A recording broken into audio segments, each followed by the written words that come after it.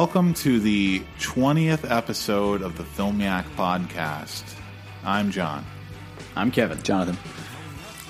This is episode number 20, the big 2-0. And here today we are to talk about... I'm just kidding. That was a little throwback to Jordan's usual intro. We are to talk about. We're going to talk about my pick, which is Matt Johnson's 2013 film, The Dirties. And as well as I had assigned, I won trivia last time, so I assigned you guys to watch his follow-up to The Dirties, which is called Operation Avalanche. Both of these films are faux documentary, fake documentary, mockumentary, found footage, what have you. Yeah. And so we're going to have a lot of fun talking about those, and we're also going to be discussing what we watched, and we'll talk about the Golden Globes, and we'll talk about many, many other things. How's everything going with you guys? Doing good. Good. Yeah, not bad. Not bad. Nothing to report. Not really looking forward to the weather this weekend because it's going to be back in the 20s, and I'm loving it. I love it. Can't wait to get in the house, lock the doors. Hell yeah! Get a bunch of blankets. Okay. Yes. Get into that season 4. Well, I got to work. I got to work Saturday and Sunday, so. Oh well, I'm going to be home all weekend except for I'm going to Rockets on Saturday. Are you into that? Yeah, I'll be there. Okay, we're gonna do a little magic thing. Oh, because we're fully back into magic, which is okay. You are. Yeah, you're not about to go spend $25 on a deck on Saturday. No, I'm not. Yeah, I'm just going to go watch. Yeah, right. He's sitting there thinking, I already did it, so I'm not going to do it on Saturday. Anyway, I'm looking forward to the weather. It's like almost warm outside right now, and it's gross. Yeah. It feels like a fridge that's been turned off for a little while. That's disgusting. So, I guess we can talk about the Golden Globes, and let's just jump right into it. Did you guys watch the Golden Globes? No, I didn't watch it. Me neither. I watched, every year I try to watch it, and every year there's a big news story about how this year finally, and I swear to God this happened at least last year and this year, big news story about how NBC is finally streaming it. They're going to stream it live on their website. They're going to stream it on the apps. They're going to stream it on this and that. Never works. Doesn't work. There's nowhere to stream it. There's no information about how to stream it. YouTube. No, it doesn't stream on YouTube. Really? It doesn't stream on anything. Doesn't stream on anything. And then we find out later, it's streaming on everything. It's just not streaming in Louisiana at all. You have to live in a different state to get the streaming price, which is absolutely fucking ridiculous. What? Yeah. So I guess it's like a rights issue or something. I don't even know. But, Napoleonic Code and all that. right. So so we didn't get a chance to watch it, even though my wife and I really wanted to, because we just love award shows for movies. And we watched the clips on the NBC app the next day. So just basically all the acceptance speeches. Mm-hmm. And saw Oprah's big speech about the Time's Up movement and all that, and saw the clip of Natalie Portman saying all male nominees are. Yeah. But and I don't know how I feel about that, because that's a comment that it's true. All the nominees were male, but obviously the point of that comment is to shed light on the fact that there are no female nominees. But really, should there have been a female nominee? Is my question. Several people had mentioned that the Wonder Woman director, Patty Jenkins, yeah, she should have been nominated, which is mental. I mean, so the award was like best director or something? Yeah, best director. Okay, then no, that's insanity to even consider. I mean, Catherine Bigelow, I could see, because Detroit is a big issue movie, but I am surprised that she didn't get nominated just because Detroit was really well received, even though it's a huge pile of shit. But Wonder Woman was well received as well, but not as. And I mean, it was well received as like a blockbuster. It wasn't talked about as this is a Oscar win. I mean, by some nerdy freaks who think that comic book movies should win Oscars. But other than that, I mean, actual critics don't think that that's like a great film or anything. I don't think. But I don't know. Yeah, I just whenever people complain about there's not enough minorities being nominated, there's not enough women being nominated, I just look at them well, are there was anybody worthy of being nominated? And sometimes there are. And sometimes the people that are nominated are not worthy. That's true, and I agree. Let's be honest. And that's, I mean, when you really break it all down, the Golden Globes and the Oscars, it's all a big joke. It's all, it's completely bullshit. It doesn't matter one way or the other. But what I'm not interested in is seeing like an award ceremony that's, like, well, here are our, demographically accurate, our 5 nominees, 2 of which are whites, 3 of which are minorities, and, that's just because we have to do that. Like, that's not interesting at all. I want to see whoever is best get nominated and win. Were there any minorities nominated? Like, was Jordan Peele nominated? No, he wasn't, which is ridiculous. Is he not? Well, the guy won, though. The actor won. The actor won? Yeah. And, okay. And Guillermo del Toro won Best Director. He's a minority. Yeah. So, that's pretty good. And a lot of women won, obviously. In the female categories, but also, Best Picture, three billboards outside Ebbing, Missouri. So, okay. It's a kind of a female-centric film, or dealing with certain. Out of the nominations, do you agree with that?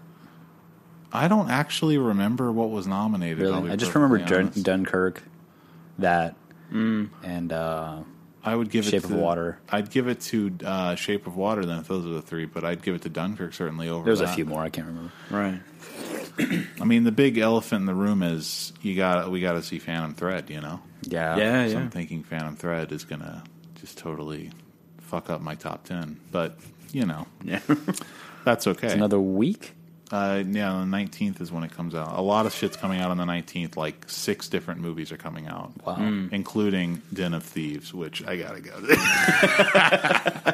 I just gotta see this thing. I don't know. I want it to be so violent and like a throwback to 90s action. It just looks right. Just the chain gunning and the Hollywood shootout. Yeah.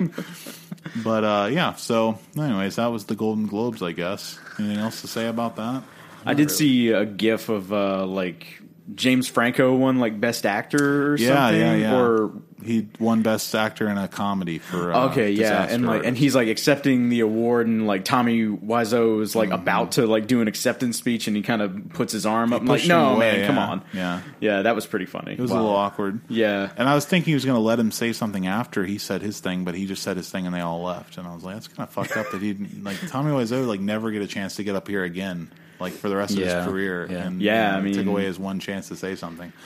But there's just see it James, I'm gonna let you have your moment and everything, but I just want to say, goes on for 10 minutes. Yeah.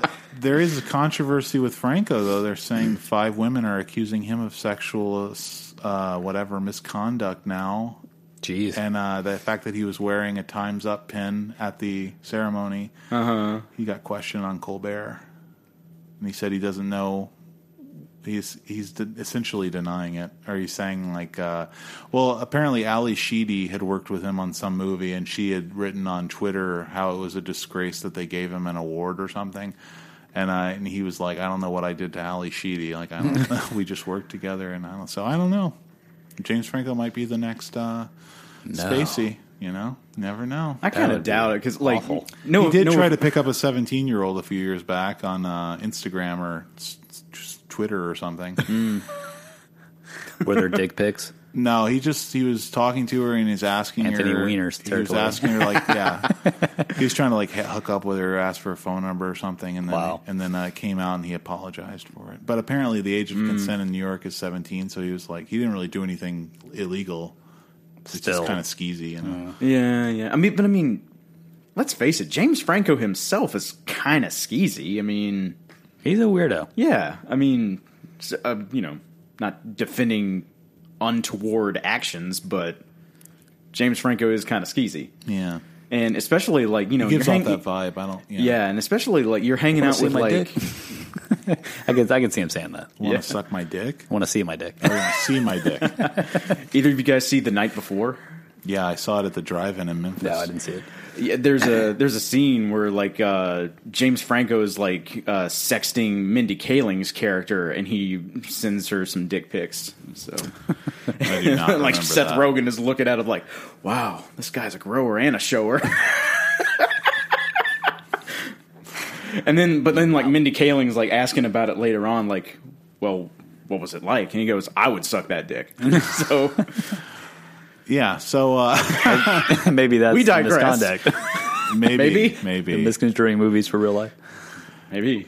But yeah, well, the only other like minor things I had to say was No Country for Old Men has been unofficially announced for Criterion through it's on the Filmstruck app, and apparently somebody asked some official at Criterion if it was coming out, and they said yes. Was it on their little beginning of the year drawing? I don't even, the sketches are so, I have no clue what the sketches are. Yeah. Like, I look at them and I'm just like, I don't get it. And then you have to like say what it is. I'm like, I still don't 100% get like what they're getting at with some of those. Yeah, because like some of the art on Criterion, like it looks great, but it's like you wouldn't necessarily say, "Oh, that's blah blah blah." Yeah, right. So you know, I don't know, but apparently it's coming, so that's cool, sort of exciting. I mean, it's already got a pretty nice Blu-ray, but and apparently I was just reading. This is not really related to anything in particular, but you know the movie Annihilation that's coming out. Yeah. Oh yeah. You know who does the score for that movie? No. Jeff Barrow from Portishead. Oh wow, cool. And he apparently did the score for Ex Machina too. I think I read that. But so that's he does it with some other guy who's a film composer. But yeah, cool. So it's kind of a cool thing. You gonna go see it? I will almost definitely see the movie. But I have very low hopes for it. I think it looks terrible. Now, the first trailer, I was really into it, but the more I see, the less I don't know. The more they explain plot in the trailer and like all the they've termed it the shimmer. Like this is brutal. This is brutal. Yeah. So I'm not a big, and obviously Ex Machina was like a huge letdown for me. So not expecting much. But yeah, that's it. So want to get into what we watched? Cool. Sure. Who wants to begin this week? I'll go first. Go ahead. Watch the David Bowie documentary on HBO. I really wanted to see this before this episode. You didn't watch it? No, I didn't. I was really get expecting a you to watch chance it. Well, we tried to watch it like 3 different times, and we just constantly had other things we had to do. Documentaries, they're so hard to rate. But I gave it 2.5. I don't know. It's decent. You know, it's not bad. Some of the old footage is great. And now this documentary is called The Last 5 Years. Yeah. Is it really just about the last 5 years, or is it more like a retrospective? It's a retrospective. See, I don't like that. I hated it. I want it to be just about his last 5 years. I thought it was going to be like footage of him in his apartment and you know, like him sickly. I don't know, like you know those what I mean? Nick Cave documentaries that they released. The one where they released they were recording Skeleton Tree, and then the other one. Like Once More with Feeling, one of them is called. Yeah. And 20,000 Days on Earth, I think is the other one called. And it's like I was hoping it'd be more like that, just like a following him around to the studio in New York, showing how he recorded Black Star. Yeah. Stuff like that. No, he's not even in this at all. Like, there's nothing. It's just old footage of him, and it talks about all the old albums. No, that's sort of like it talks about Space Oddity and whatnot, and then it jumps to Ziggy Stardust, of course, and then it like jumps to Heroes, like just totally skips Station to Station, which is a disappointment. And you know, they have some of the players from the old albums, but you know, they don't even talk about any of them. Eno's not in it at all. Like they say his name once, and I'm just like, this is lame. Like this is pissing me off. That's heinous. I know, and they're like talking about Heroes, and it's like, yeah, Brian Eno helped out a lot. You know, he was like a huge influence. Blah blah blah. That's it. Wow. It's like, he was into some German bands at the time. Like, are we seriously like skipping over all of this? Yeah, and then it just goes straight to the 80s, and I'm just like, but it opens with him. Or like him and the band in like 2004 doing his world tour. Yeah, and I'm just like, I don't care about this at all. And the album, what is it? The one before Black Star, Next Day. Oh, Next Day. The Next Day, yeah. They talk about that, and I don't really care for that album at all. And they just talk about it. They keep going on and on about it, and it's like, all right, whatever.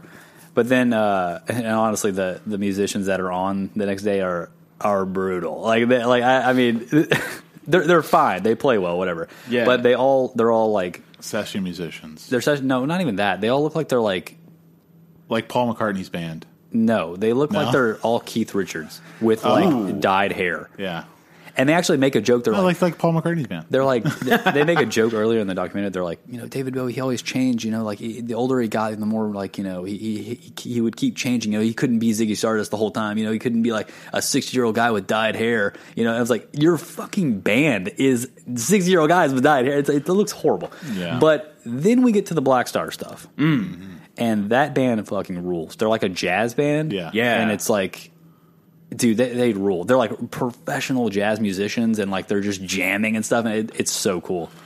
Yeah, really great. Like when that first version of Sue in a Season of Crime came out, I was like, holy shit. They talk about that a lot. Yeah, yeah, and then like there's a totally different version of it on Black Star, and they're both fucking brilliant. Yeah, and I was like, this is fucking amazing. It's really depressing though, because they talk about it like, I felt like David Bowie always had that jazz like side to him, but he never explored it. I'm like, it's depressing that he only got one album out with that. Yeah, yeah. Because like Visconti was like, he had like he wanted to make another album and all that kind of stuff. But and it was, again, they fucking rule. Yeah, that was the highlight of the documentary for me, was the Black Star band. But it was decent. It's worth watching. I will still watch it. Now, have either of you guys seen the BBC documentary 5 Years? No, I haven't. Yeah, because it actually like focused on like 5 different eras. Like that's cool. Yeah, but they actually like have interviews with like Robert Fripp and cool.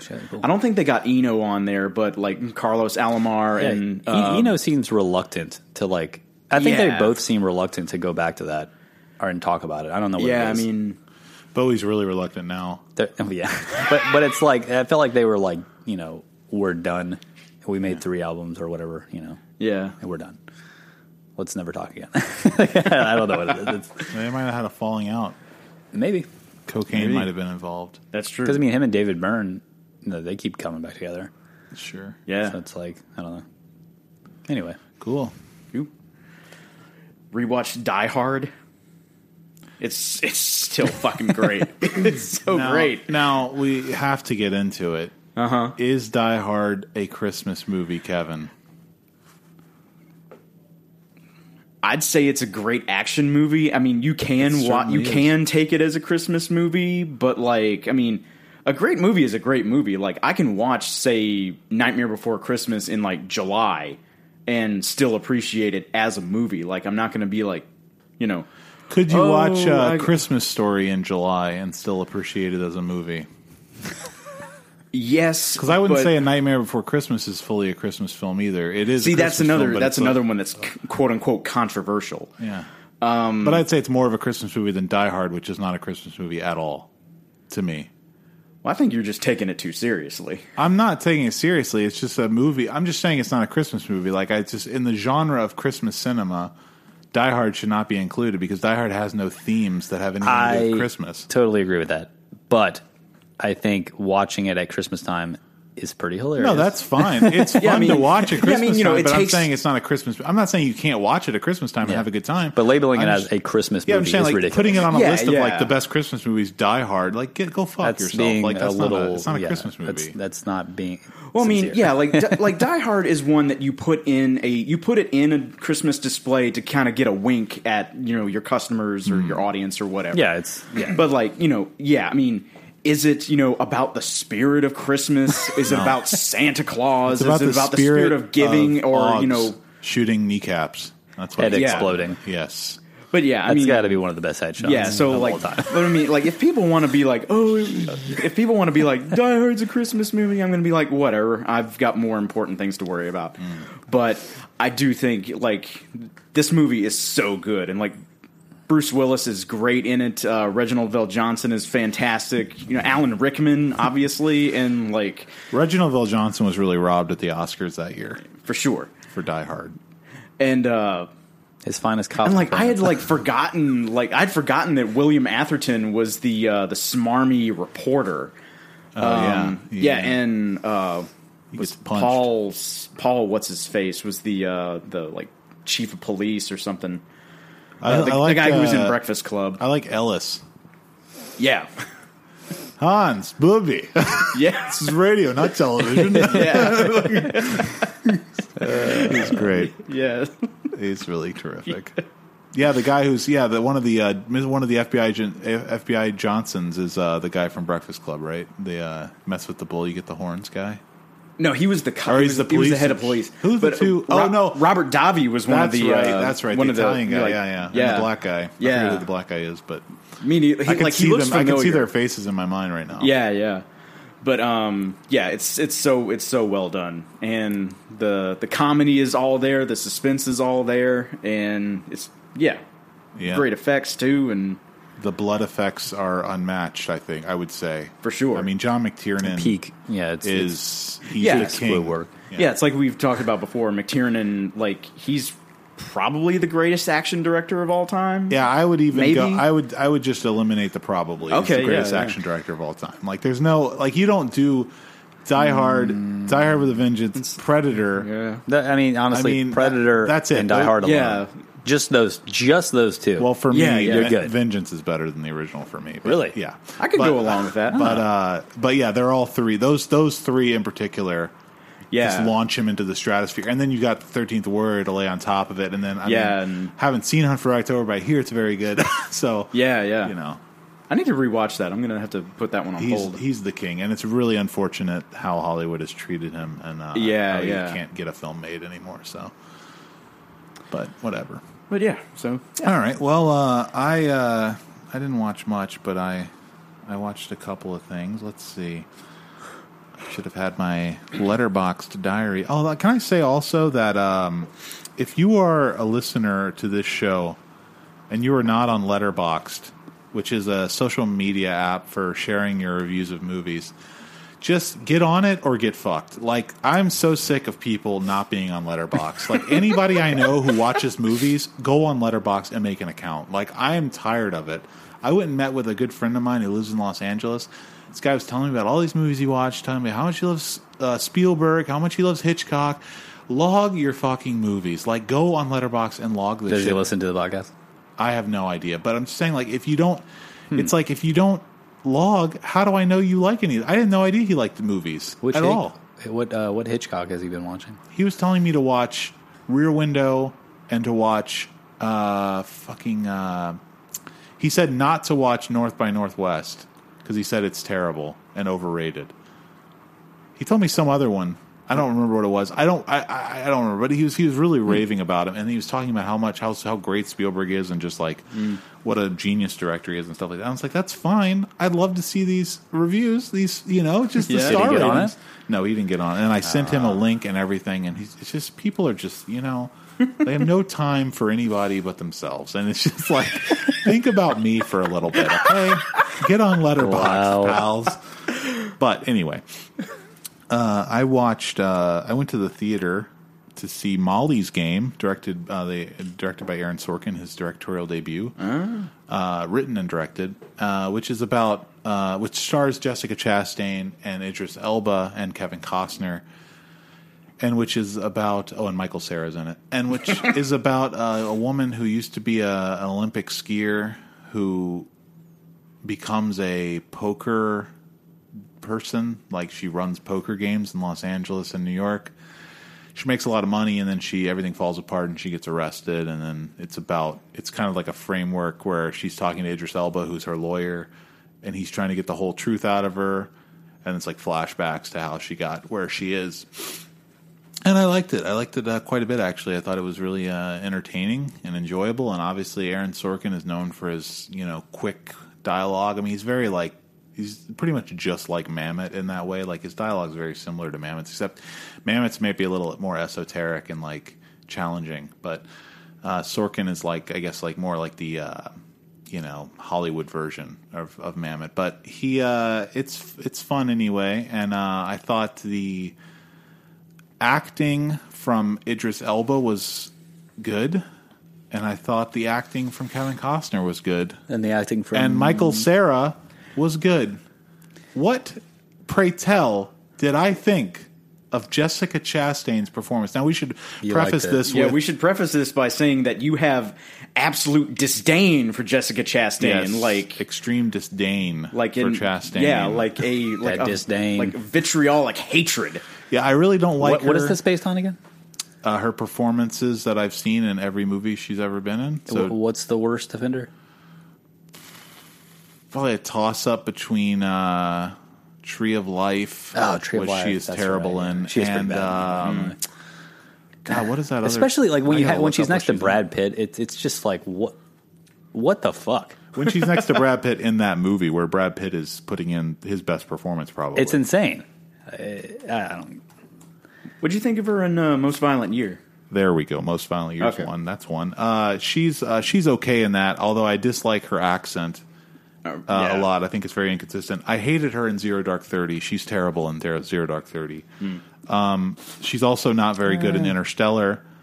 I'm just reading her IMDb Interstellar. page now. I mean, she was kind of just vanilla in that. Yeah, she's not good in it. I mean, that whole movie Vanilla's is kind not of good. Oh, Yeah, it really is. I remember the first movie where I was really like, because I had seen Tree of Life and was like, I really didn't think about her too much. It was like, whatever, she just plays Brad Pitt's wife. Brad Pitt's the man, Yeah.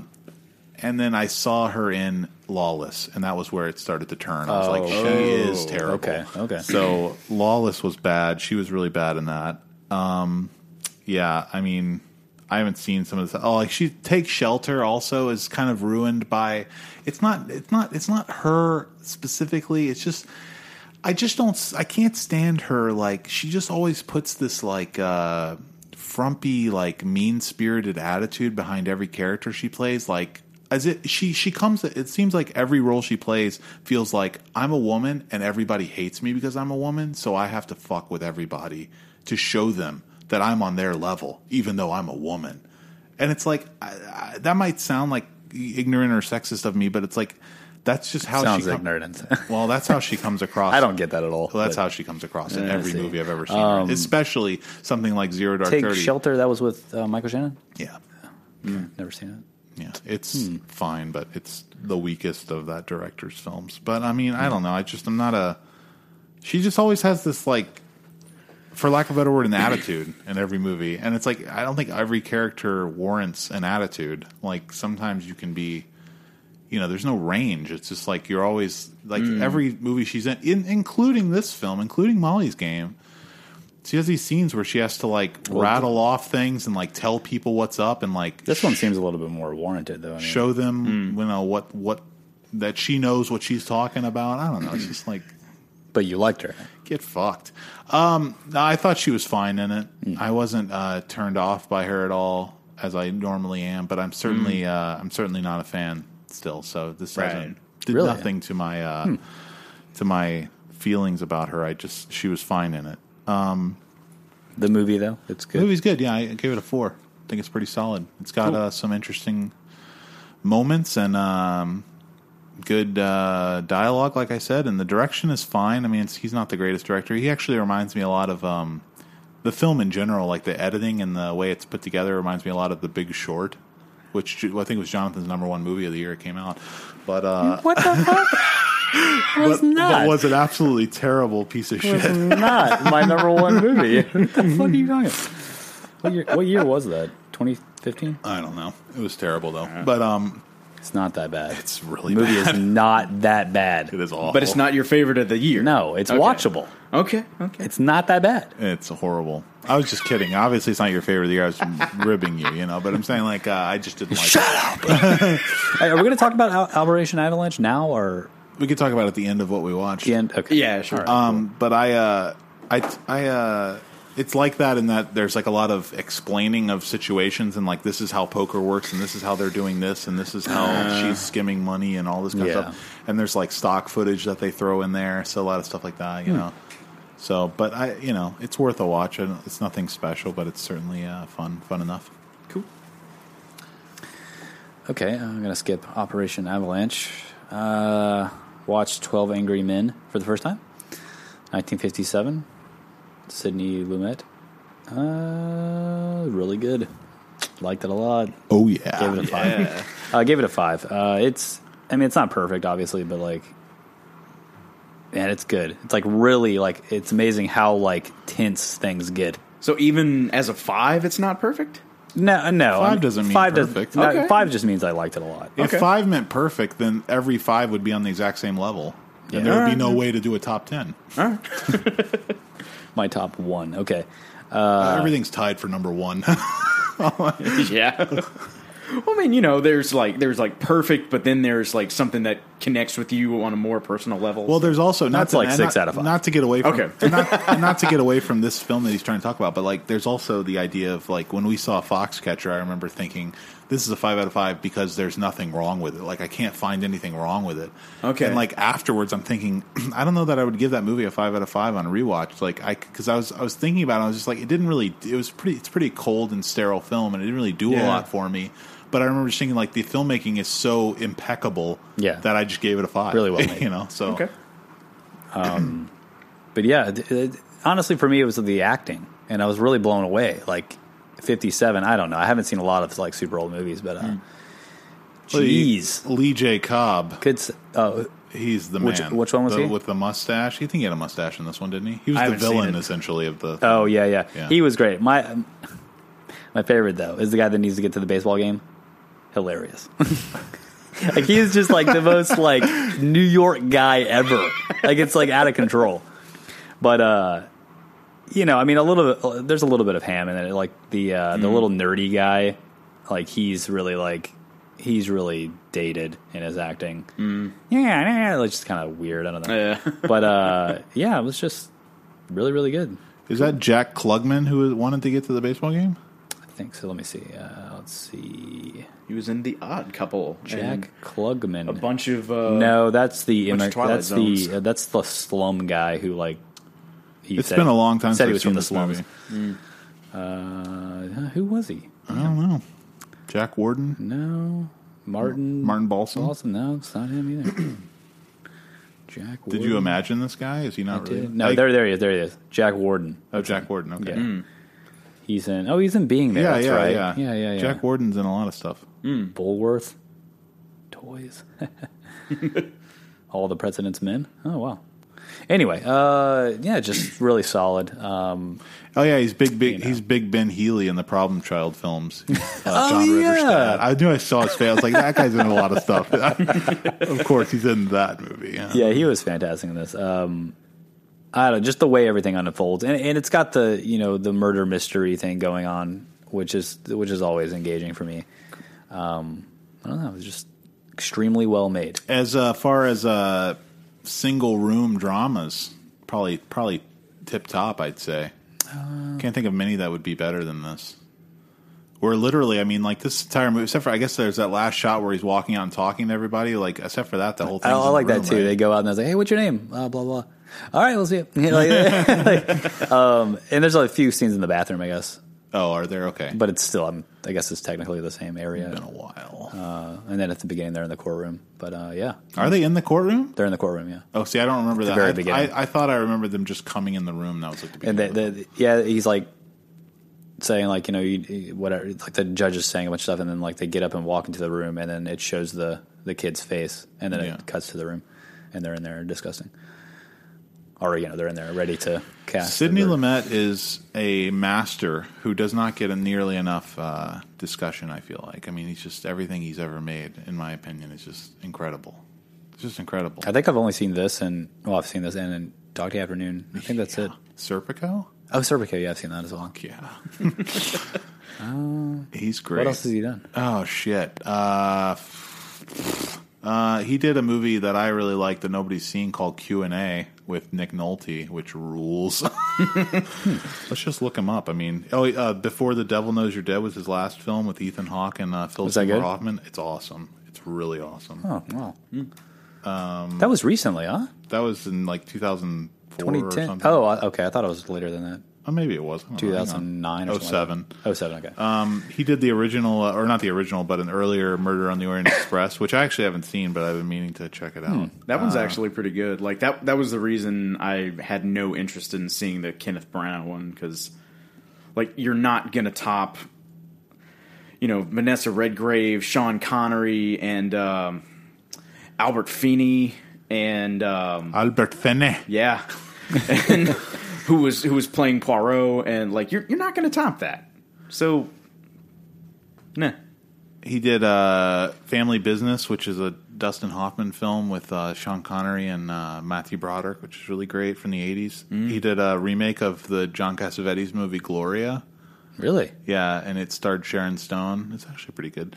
And he did a movie called he did The Wiz, which is like the modern Wizard of Oz. He did that? Yeah, isn't that weird? He did The Verdict, which I have yet to see but really want to. It's written by David Mamet. It has Paul Newman. Network, obviously. I mean, that's a big one. Yeah.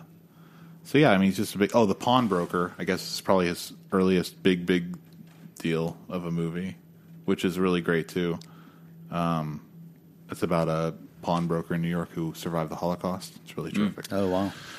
Cool. So, yeah, you should definitely check out any and all Sidney Lumet films. But And as far as one-room movies, like, you definitely have to watch Rear Window now, because... It takes place in a cramped apartment, and they only go out of it for maybe 2 minutes. So, I'm trying to think of other ones. Like, I guess Reservoir Dogs might count just as being like all taking place in that warehouse with flashbacks. But there are so many flashbacks that it's almost like a cheat.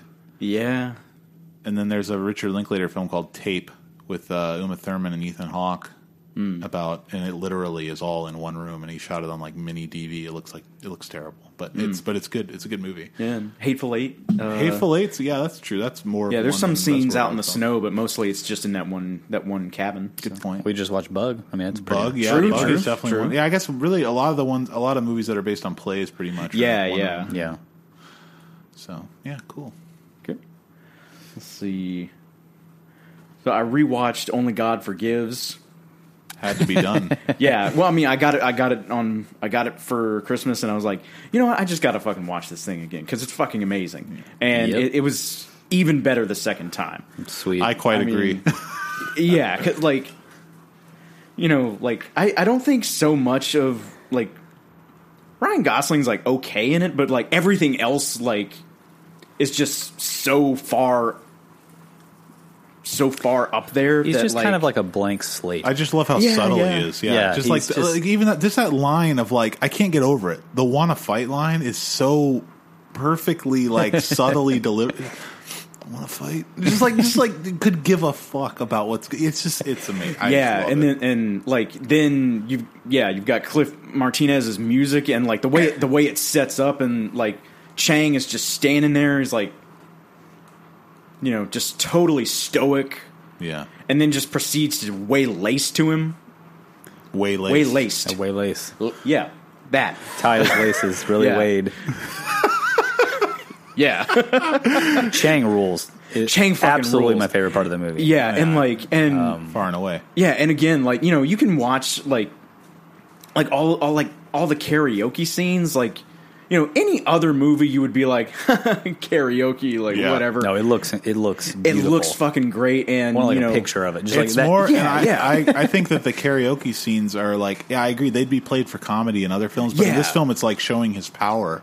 Yeah. It's like he's so revered that like these guys are perfectly still, just like paying attention to him singing karaoke. Yeah. like that's Yeah. how much. I mean, it's also something that's Power, actually yes. like kind of taken seriously in like Japan and stuff like that. I guess Thailand. Yeah, or- yeah. But it's like, you know, Sure, people doing it well. He Yeah. can sing well. karaoke is a. It's not a joke. Isn't karaoke a Japanese word? Yeah, it is. Yeah, Meaning yeah. sad shadow or some shit.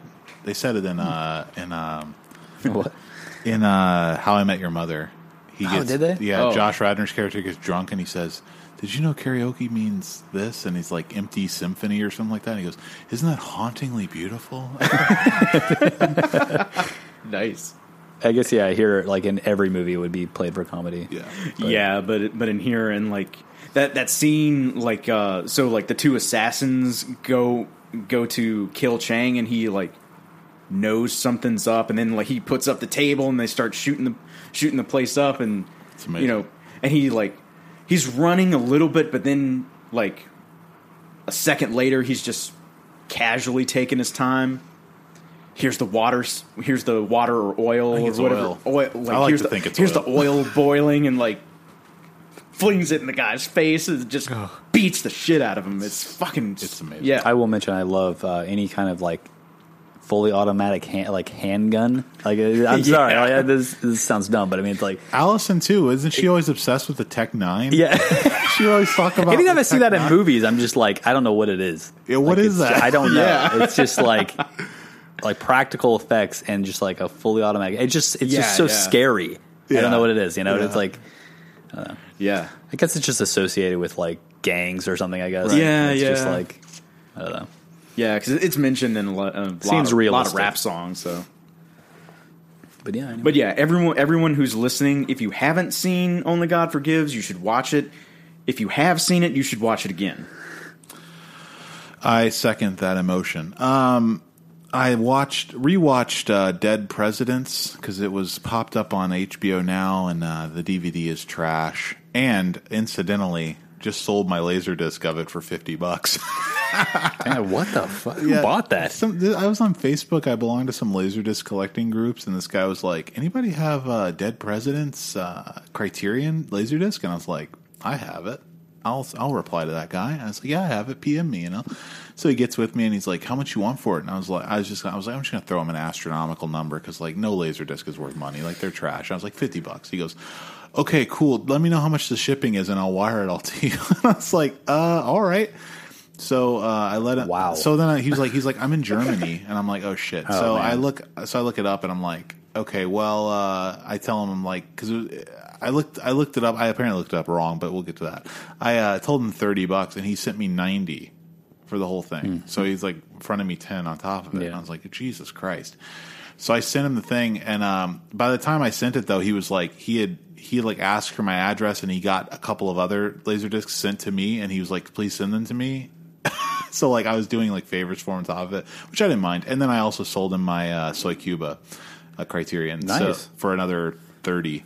So when I shipped everything, it ended up costing like $65. So he paid me the difference though, so it was a good deal. But so basically, you got a side business. Yeah, I know, right? $300? No, it's like $80. Oh, okay. It's like, I mean, it was, you know, it was 30 for the one and 50 for the others. It's like I see. Okay. I mean, the other Laserdiscs I just shipped for, you know, just as a favor. Those weren't mine. He bought those. Oh, from I people. see. He didn't want to have them ship them to Germany. Yeah. He didn't want to pay for the shipping for that. He'd rather just pay one person for all the shipping, I guess. So okay. Anyway, but so I lost that Laserdisc, so I couldn't, you know, watch it on Laserdisc anymore. But it came on HBO, and I was like, you know, I haven't seen this in a while, and I wanted Nicole to see it. And can you guess what Nicole thought of this movie? I'm guessing she liked it. I'm going to say she probably was like, the fuck am I watching? I haven't seen it myself, so I'm just, I would assume guessing she hated it. She seems like she would hate it, but like I'm going to go with the opposite and say she liked it. No, she didn't like it. She didn't. Okay. She didn't hate it though, but it was just like she just has this like recently. I guess it's because she's pregnant, maybe or something. It's just like recently, like most movies I try to show her, she's just like, this isn't good, and she just goes to sleep. So like she wasn't into it, but and that's fine. But I rewatched it, and I'll be honest, like this is on my top 100, and this is like a 5 out of 5 for me, and it dropped big time. That's like depressing. I know. Right. I love this movie when we were younger. I know, and I said in my review on Letterboxd, obviously, that the script is just so clumsy. Like it's poorly written at best, and it's not written by the Hughes brothers. It's written by some friend of theirs, I guess. Like they all came up with the story together, and this guy wrote the script. And it's just so like it's rushing so hard to get to like where it's going that you lose all like there's just so many shortcuts. Like okay, so the Freddie Rodriguez is in it, and he plays like their Hispanic friend, you know, like their token Hispanic friend. He's like later in the film he's going to help them rob an armored truck using like a C4 bomb that he made. So all through the movie, instead of just like, you know, I mean, because they feel like we have to show that he knows how to make a bomb. Otherwise, it's weird that he made a bomb. So instead of just saying he was in Nam, you know, obviously he probably learned how to do stuff in Nam, you know. They have to show him at the beginning of the movie. He's got this Zippo. He's constantly playing with his Zippo in the background of scenes. It's like this like lazy way of saying, yeah, he's like totally into fire. He's like a pyromaniac. And then when Lorenz Tate's character comes back from Nam, he sees him in a bar and he's like, "Yo, man, what's up?" And they all like hug and everything. And he's like, "Oh man, I heard you fucked up your hand." And Fred Durst is like, "Yeah, man, I messed up my hand real bad, but they taught me everything there is to know about explosives." And then they just start talking about something else. And it's just like, where did that come from? Like, what kind of a line is that? What just the hell? just so we know. So whenever he makes that C4 bomb, we know he knows how to make C4. Right, oh yeah, right. because they taught him everything he needs to know about explosives. Like, it's just such a bullshit script. I hate it. It was terrible. And I was just getting really frustrated while I was watching it. That's upsetting. Yeah, and there's a lot of stuff like that. Like, that's not the only thing. That's probably the most egregious thing. But like, there's a lot of like, just poor like 101 screenwriting kind of stuff going on in it. This reminds me of when we rewatched The Man Who Fell to Earth. Yeah. And it just Yeah. saddened brutal. me. Yeah, it's similar to that experience. It's almost better not to go back and watch some of these things. But I mean, that's not to say that the movie's bad, though. I mean, there's still moments in it that are powerful, and there are moments in it that are really incredibly well made. And like, I mean, the violence still is impeccable. What about the ending?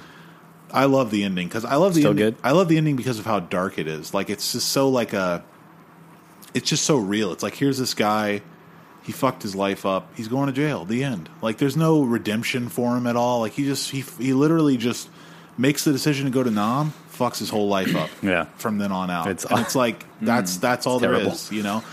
And I love the courtroom scene with Martin Sheen cameos as the judge. Yeah, that's what I was talking about. And he says I was in World War II, a real war. It's so fucked. Yeah, yeah. It's epic. And then Lorenz Tate throws his chair at him. Yeah. Which is it's incredible. It's a pretty powerful scene. Yeah, that scene rules. I mean, that's great. And like there are moments like that peppered throughout, but there are also these other, you know, it's just like, ugh, that was brutal. And it's like some of the acting, like during the Vietnam sequence, their platoon leader's played by this white guy. I don't know who he is. I feel like I've never seen him in anything else, and he's not good. Like, Maybe for a reason. He is not on the level of the other actors in the film, and that's saying something because honestly, like, the other actors in the film aren't that great. Like, Lorenz Tate gives his performance is serviceable, and it's good in a way that, like, he shows a little bit of range because at the beginning of the movie he's playing like a kid version of himself, and he does that really well. And then he turns into this like kind of more stoic, like badass kind of character. Yeah. You get it because he's been to Nam, and he's, you know, like, that's understandable. So it's a good character shift, but he's not the best, and he's got some like weird tics and stuff. But like this platoon leader guy is just awful. Like, he doesn't know how to deliver lines, and he just feels like he's not. Like I say, he's just not on their level. So, but I mean, overall, still perfectly watchable, still enjoyable, but you know, just could stand to be like 40 minutes longer just to clean it up, just to like get more information. How long is it? It's 2 hours, just under 2 hours. It's like an hour and 59 minutes. But it's like the robbery, the fact that they want to rob this thing, it just comes out of nowhere. It's just like, we should just rob this armored truck.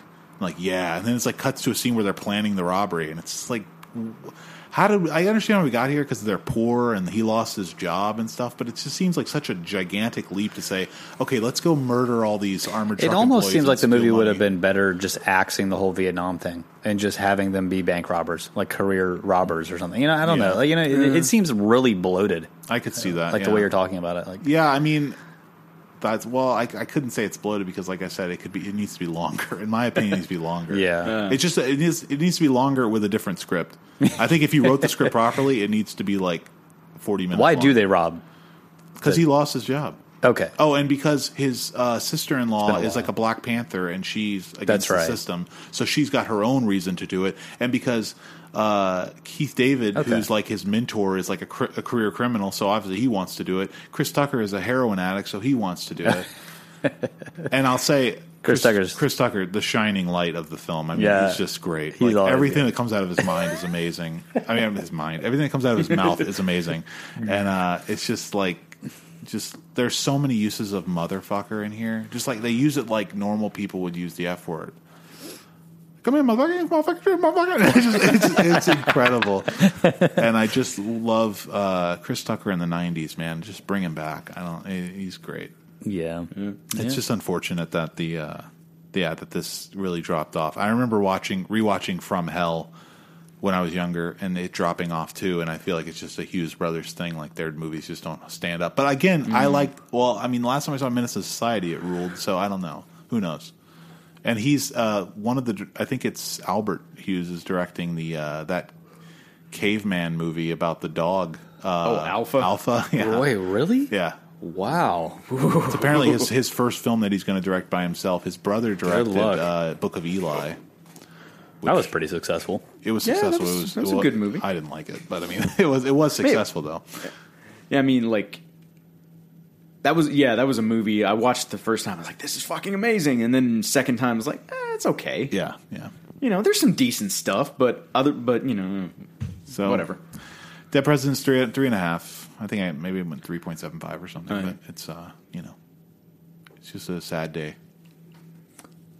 I just have the Operation Avalanche and our feature. All right. I only have one more, so Let's see. I'll combine these two.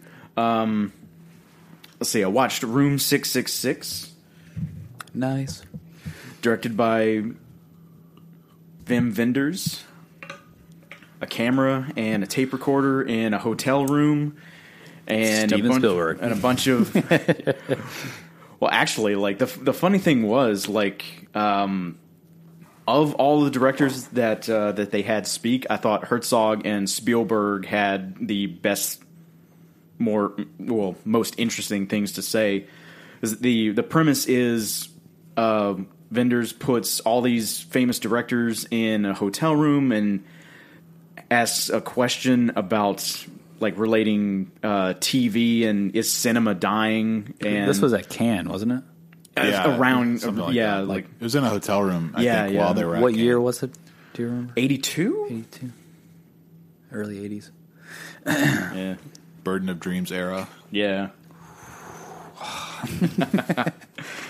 But yeah, so it was an interesting concept, but like, you know, some of them are like, no, it's not dying, or they're like, yeah, it is, and then they go off.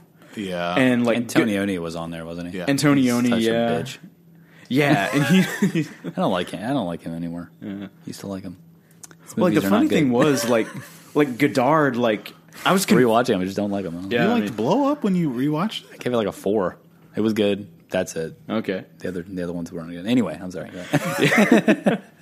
Yeah, it was like the one with Godard who like I was like, okay, is he still reading the question? Like, did vendors like give him like a page worth of material? Because he's like looking at the paper and, you know, like gesturing with his cigar and just kind of rambling. So it's like, okay, It's pretty crazy Whatever. how many like directors were there though. Like at that time, yeah, it was like, a lot of 13? movies. the 14? ones yeah, at the time. Those were the big names. yeah. Like Herzog had just done Fitzcarraldo. Think about Spielberg was there, But it's weird. Like Godard E.T. was there, and it's like I don't know, 20 years after his biggest movies. Yeah, I mean, yeah. it's, I don't know. It's like Same He still with had movies, though. same with He's Antonioni. He's extremely prolific. He still had a lot Yeah. of movies coming out. I mean, Hail Mary, I think, came out in 81 or 80 or 81, which was a big deal. Okay.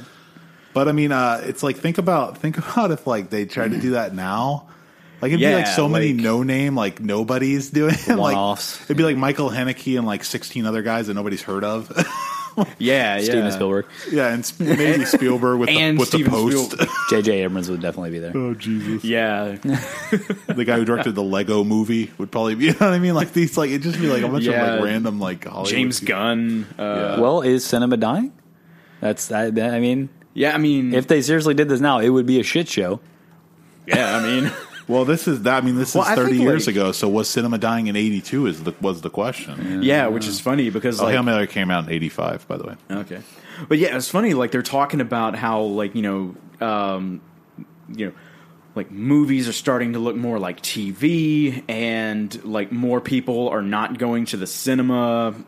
More people are just wanting to watch stuff on VHS, and it's interesting because that's an argument that's still going on to this day. Yeah. They're like, how do we get people into the theaters? And it's like, well, I mean, yeah, I mean, a lot of people want to watch at home, but there's still the theater experience. That argument was premature in 1982, way premature. I mean, like home video is in its infancy in 82. So I mean, like the idea of like people aren't going to go to the theater anymore. Get fucked. It's 2018. I mean, dude, even into like 2005, TVs sucked. TV's renaissance started. I mean, if you want to say like the whole like cinema on television started with Sopranos probably, and that was in 99. It didn't really get there until they went widescreen, and then all the other stations started, like all the other cable stations started trying to compete, like Mad Men and things like that. So it's like, I mean, it's like only recently has TV become cinematic in any way, and I mean, it still has some growing to do as well. I mean, I don't think it's TV is nowhere near cinema. Reach.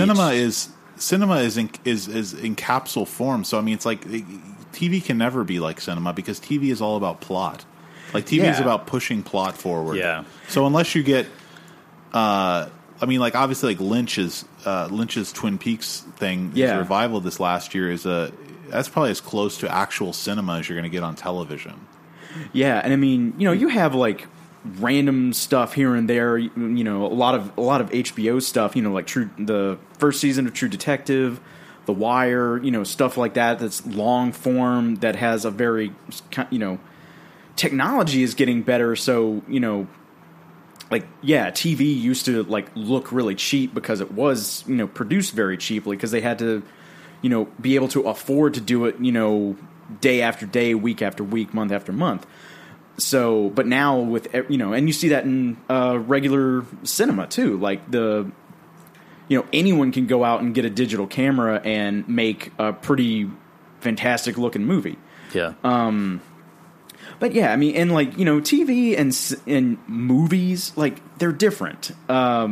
Yes, they're kind of there's a lot of things that are similar about them, but in the end, one is one thing and one is another, and there are different conventions to each, and they each have their strengths and they each have their weaknesses, and and especially I guess like 82 is kind of like the end of the quote unquote new Hollywood kind of thing, where like George Lucas in 77 ushered in the era of blockbusters, and so auteurs kind of had to go in a different route if they wanted to make movies. So I could see where vendors would be coming from with that question. But yeah, I mean, it's like with anything. You have your peaks and you have your valleys. And like even, there might be a year where like it's just shit movies all year, but like there's one that was actually really fucking good. Yeah. So yeah, I mean, it's an interesting question to debate, but that kind of question, like you're always going to get a lot of varied answers and opinions. So it just seems like it's a question for debate. I'd say it's not a question that has an answer. So. It seems like people held those directors though in higher regard. Yeah, than, I mean today. I don't know. I mean, what do you think? What do you mean? Just like more respect for like just film in general back then. Like I don't know about film in general. I'd say those directors have more respect. Their film. Those directors have more respect because their films are better. You think so? I mean, Godard and Herzog are making films that. I mean, what today is coming close to that? Yeah, and Fassbender's on there as well. That's right. He's on there. I forgot about that. Even vendors, like what comes close to these directors now? Like we're in a totally different landscape of cinema where it's like what Kevin was saying with the technology thing. It's like we're so oversaturated with content now that we look at TV and cinema like they're the same thing when they're not at all. Like just because Scorsese directs an episode of television doesn't make it a film, or because Lynch makes his. Because Lynch isn't making films anymore and he makes Twin Peaks, and then we consider it some kind of 18-hour film. It's not. Like, they're shows. Like, I mean, TV shows are TV shows. I mean, it's blurring. Like, especially with Netflix, it's completely blurred. Oh, for sure, it's like utterly blurred. Like, I think it's blurred for most people, but I think, like, even Netflix releases TV shows and they release movies. They release Bright with Will Smith, which is a movie.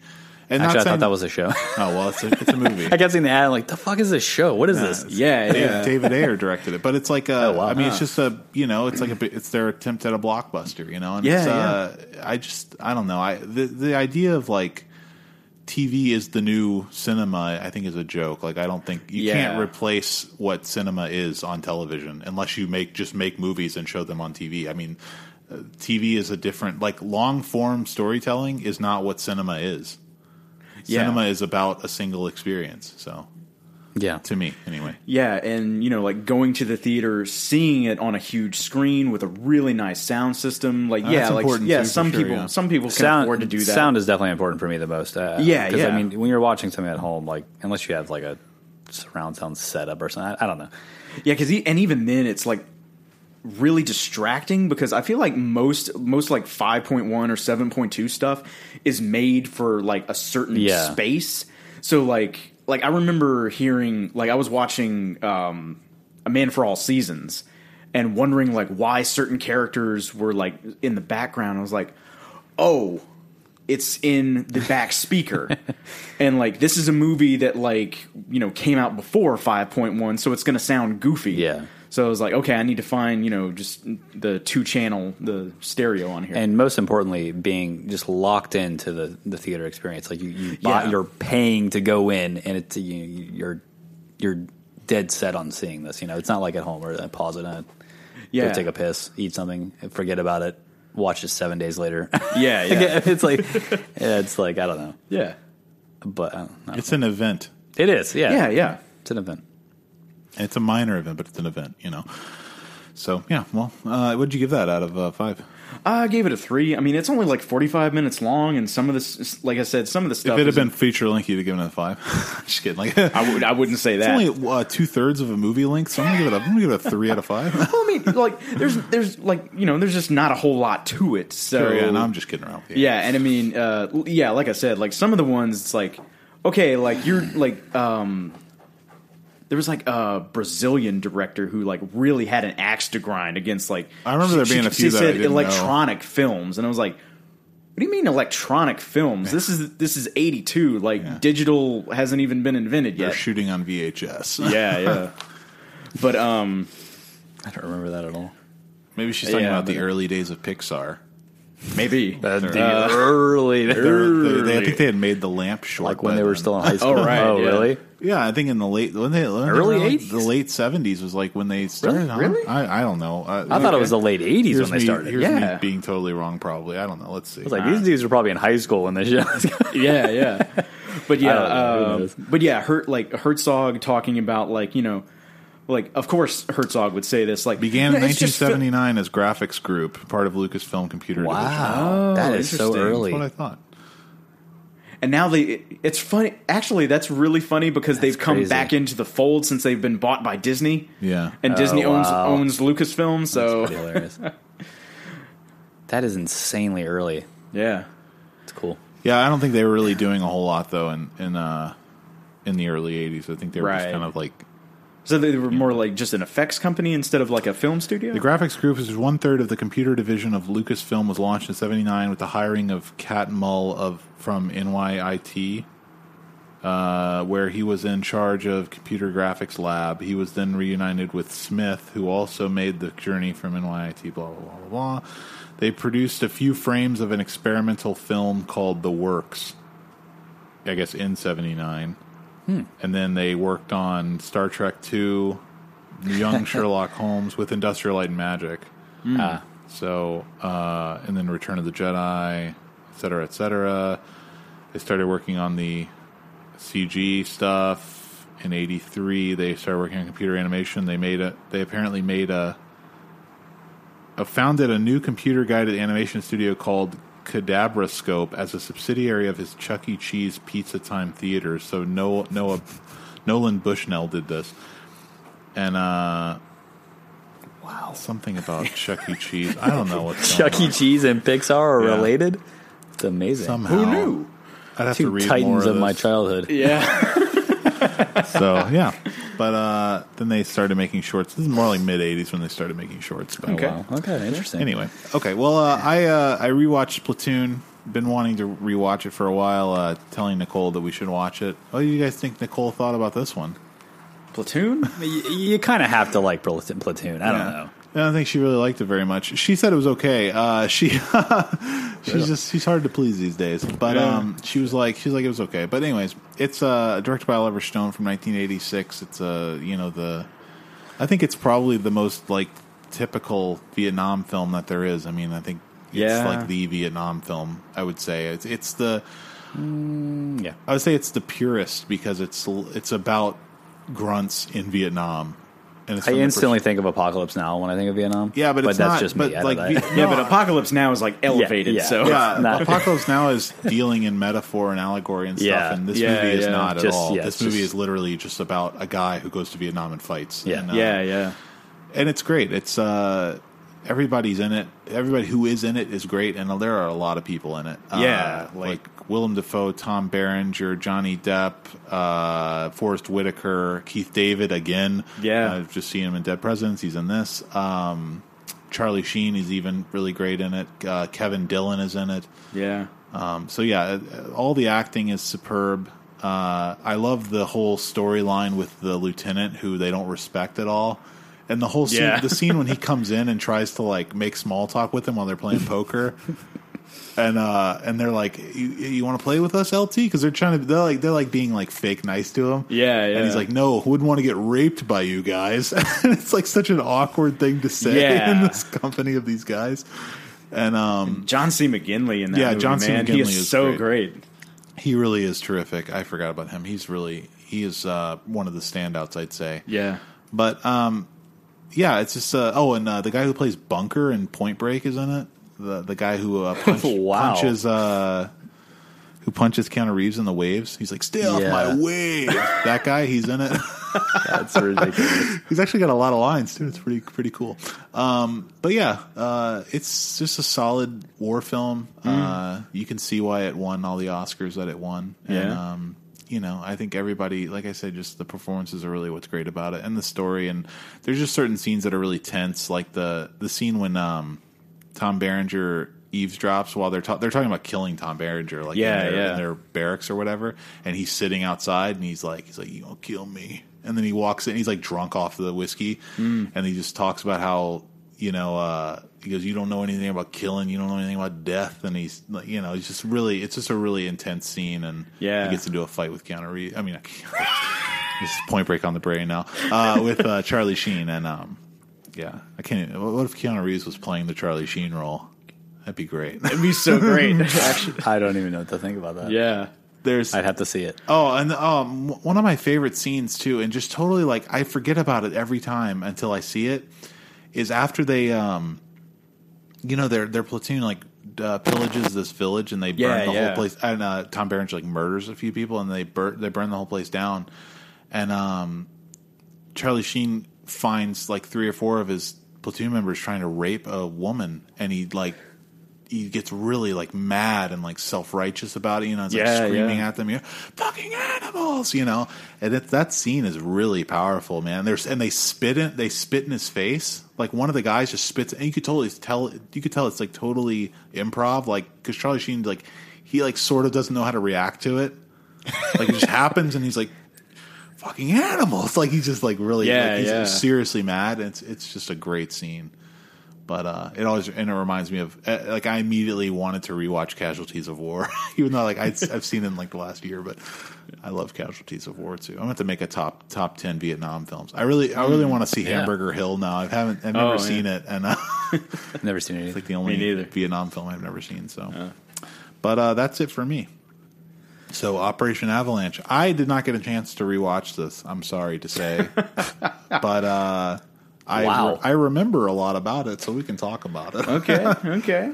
It was It was on my top 10 of the year last year, so it was a fantastic film. I thought I really enjoyed it. Those are my thoughts on it. I thought it was. I'm just going to spoil it, but I liked it better than The Dirties by far.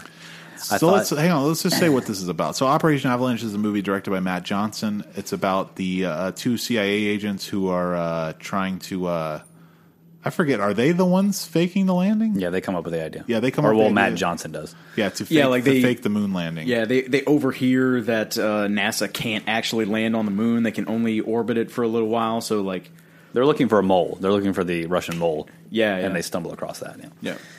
Right. So that's what the film is about, and it's a period piece, and it's found footage. So yeah.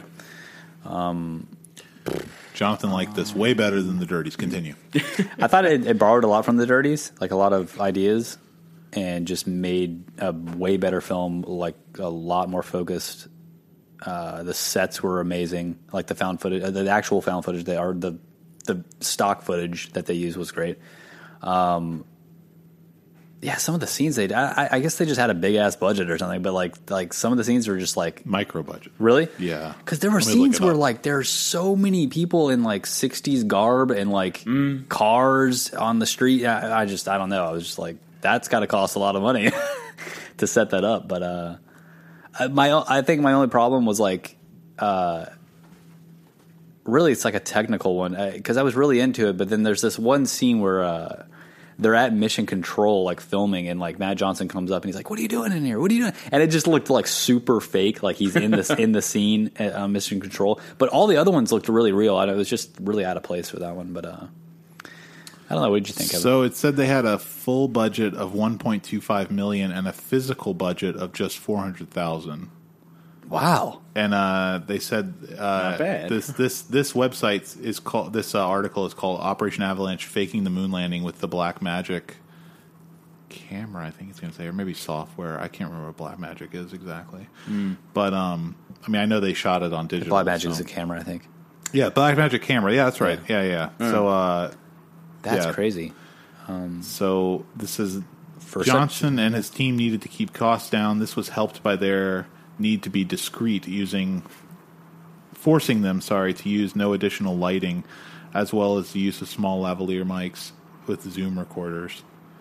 Their choice of lenses, old Bolex glass from the 40s and 50s, also helped keep costs down while helping them to achieve a filmic look. Interesting. They said half of their budget was used to license music for the film. I think it was the same. Clearwater Revival. I think it was the same for the Dirties. Like 45 grand or something went into the music that was in the Dirties. Night. That's great. It was something like that. It was like they made the movie like real cheap, and then like an astronomical amount was spent on music for it. First thing I want to say is the tagline for this movie. Somebody is obviously a Seinfeld fan. What's the tagline? It's not a lie if you believe it. Oh. And I was like... It's true. Okay.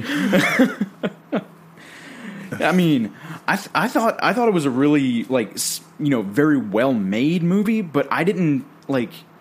I don't know, the acting and the overall tone of the movie I thought was kind of all over the place, and it didn't really sit that well with me. Matt Johnson's acting is not of the period. No.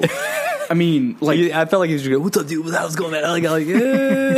Yeah, and the fact that, like, he's, like, working for the CIA, and he's such a fucking goober. I mean, it's hard to tell that it's, like, it's partially a comedy. Like, it's hard, like, because you feel like it... I mean, I don't know if it is. I don't know how it's classified. Yeah, see, that was the thing. As I was laughing at a lot of shit, and I'm like, is this a comedy?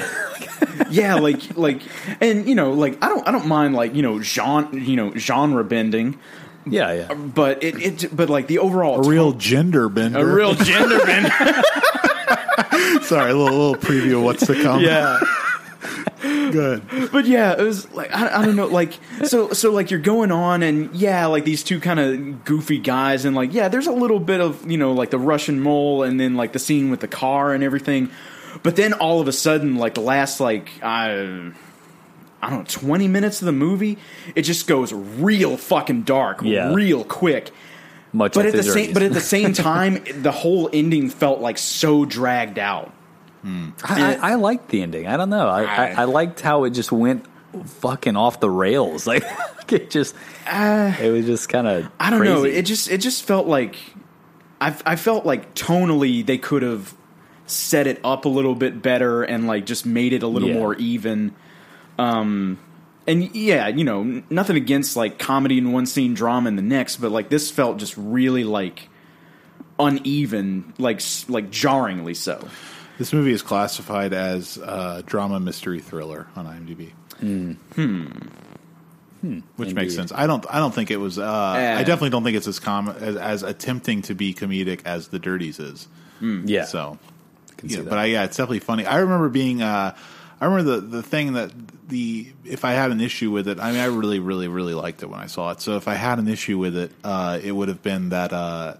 Just a confusion of the fact that Matt Johnson was playing a character named Matt Johnson, who was a filmmaker. Yeah, and his friend Owen was playing a guy named Owen. Right. So it was just like, this is a little weird. It feels like, so you are Matt Johnson in this movie, but you're like, what are you, like a time traveler? Like, it's just really strange. Yeah, because again, he's not playing period at all. Like, he's playing like he's playing as if he knows what's going on and nobody else does, kind of, in a way. Yeah, so, But I just really enjoy I enjoy Matt Johnson as a personality in his films, in these two films, and in this film, just what I remember is just it being really like exciting. I don't know. I just enjoy like everything that was happening. I was like, the added on. Like I enjoyed the story of it. I liked all the intrigue and everything, but then at the same time I was just like having fun trying to figure out how they're doing stuff. Like when he meets Kubrick, like how it looks really good. See, that's what I was saying. That looked really good, and all of that stuff looked good, except for that Mission Control one. It looked so bad. Like he just looked like he was cut out. I remember that too. Now that you're saying but, it. I love the parts when they're like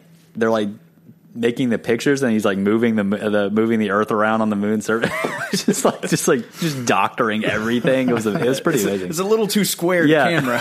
It's like, but and I like they just get the suit. They go out to the desert. They're like, all right, we're going to shoot something, and he's like walking around. He's like, this looks. Then the guy comes in later on. He's like, or their manager or whatever comes in. He's like, this looks like shit. Like, what are you like? Yeah, one rock. Like this looks like shit. No, it's like a test. It was like, this was good enough for the director, man. Well, it's not good enough for me. Sorry. But really good stuff. Really, just well made. Like I can't believe the budget was so small. Like that's ridiculous. He really makes a budget sing. And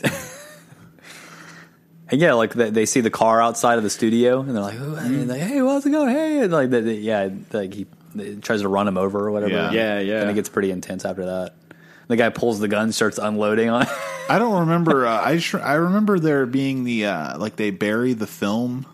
He does. He goes back out up. And what's all that about? He buries it.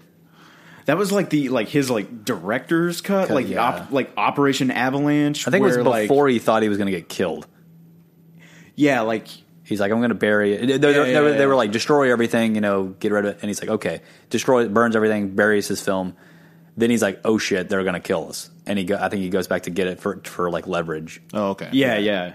Yeah, because then he calls the director at the bar, and then he finds. Was that? Yeah, that's after he finds that Owen's dead and maybe hanged himself, but maybe he was murdered. Probably not. Probably not. Yeah, and I don't like that. That whole thing just didn't sit very well with me. It's like I'm not a big fan of conspiracy theory movies in the first place. So so then all of a sudden the government's out to get us, and They staged a suicide and et cetera, and then playing Fortunate Son at the end. I was like, this feels so insincere. You don't like government conspiracy because I think they're ridiculous and not suspension of disbelief is one thing, but it's like, okay, you're just trying to hammer. You're just trying to Jesus. Sorry, there's hold on. Do you hear this? Yeah, I do hear that. What is that? I don't know. What the fuck?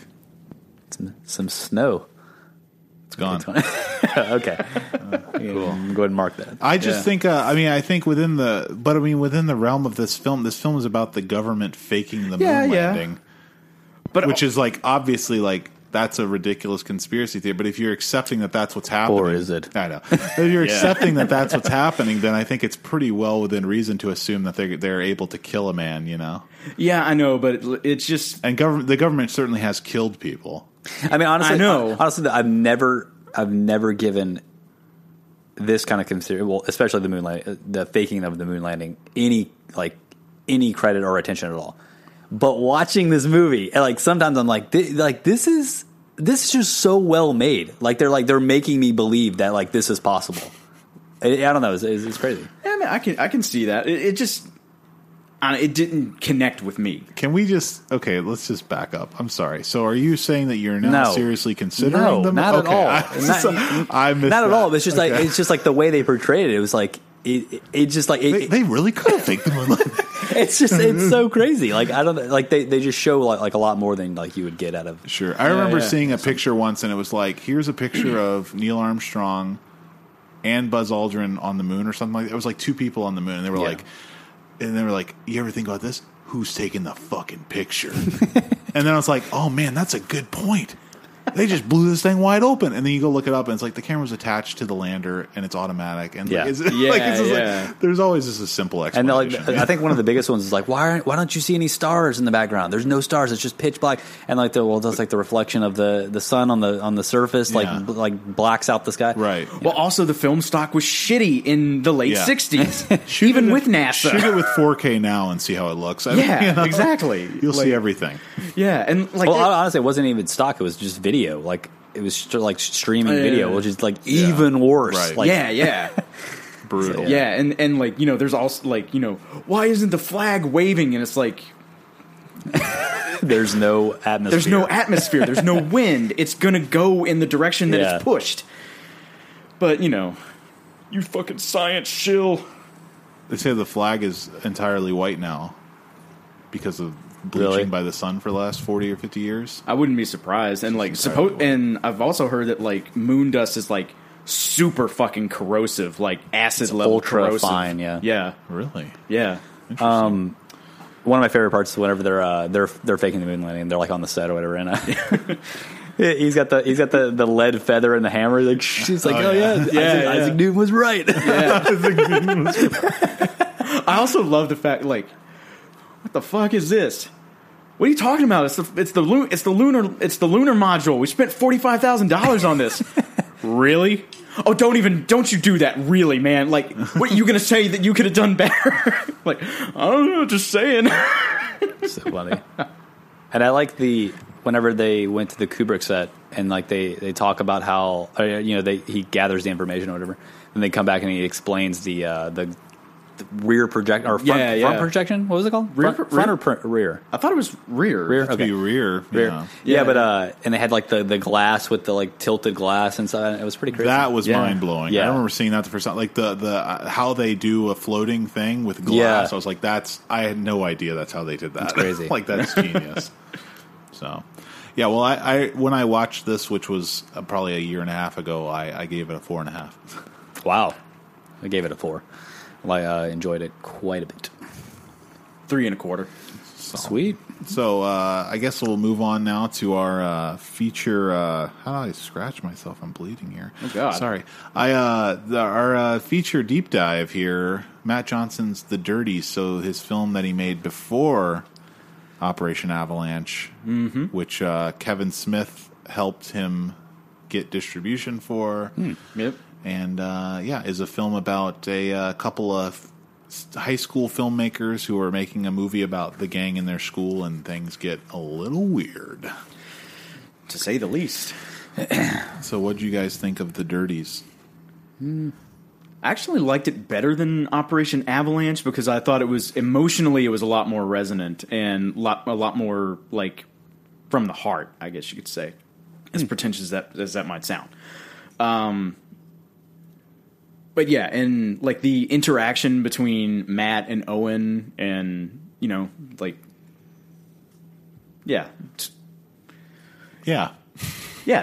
and the whole thing where they're like they're like kind of sidetracked to try to hook Owen up with what's her face? Was it Chrissy? Was that her name? Something like that. Okay, yeah, and it's like going really well, and.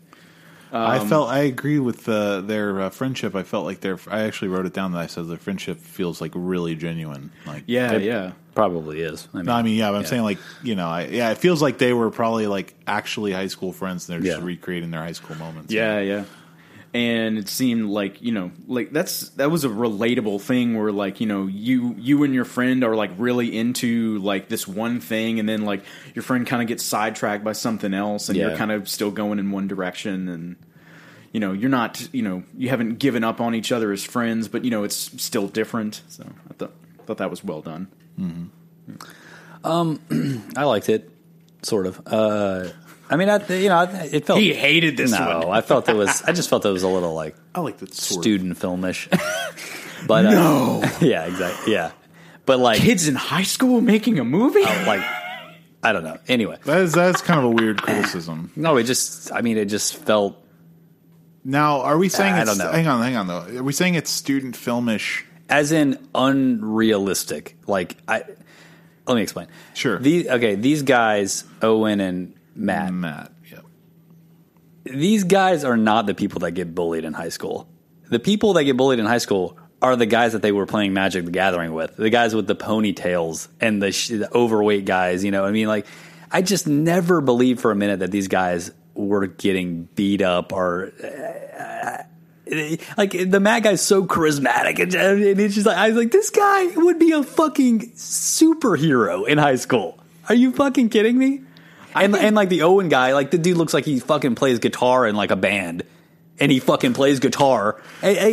No, for a minute. The whole time, I can agree, and like that's the thing with like most movies that are about bullying. Like, it seems to always be taken to such an extreme. It's like, okay, like a little bit here and there over like the course of maybe a year, a couple of years, or whatever, but like.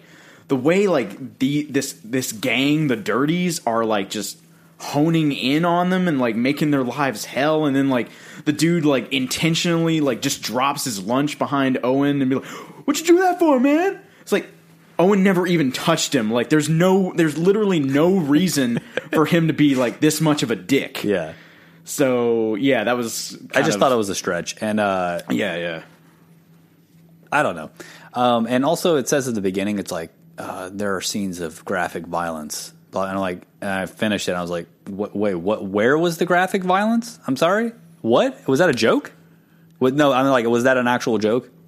I don't think it's a joke because there was it was like nothing. It's a blood spray. There's the shooting at the end, but like you don't really see very much. You see them like. You see the two guys fall on the ground. I think like Matt's like, stop holding my hand, man! Stop holding my hand. Sweatpants are out, bro. I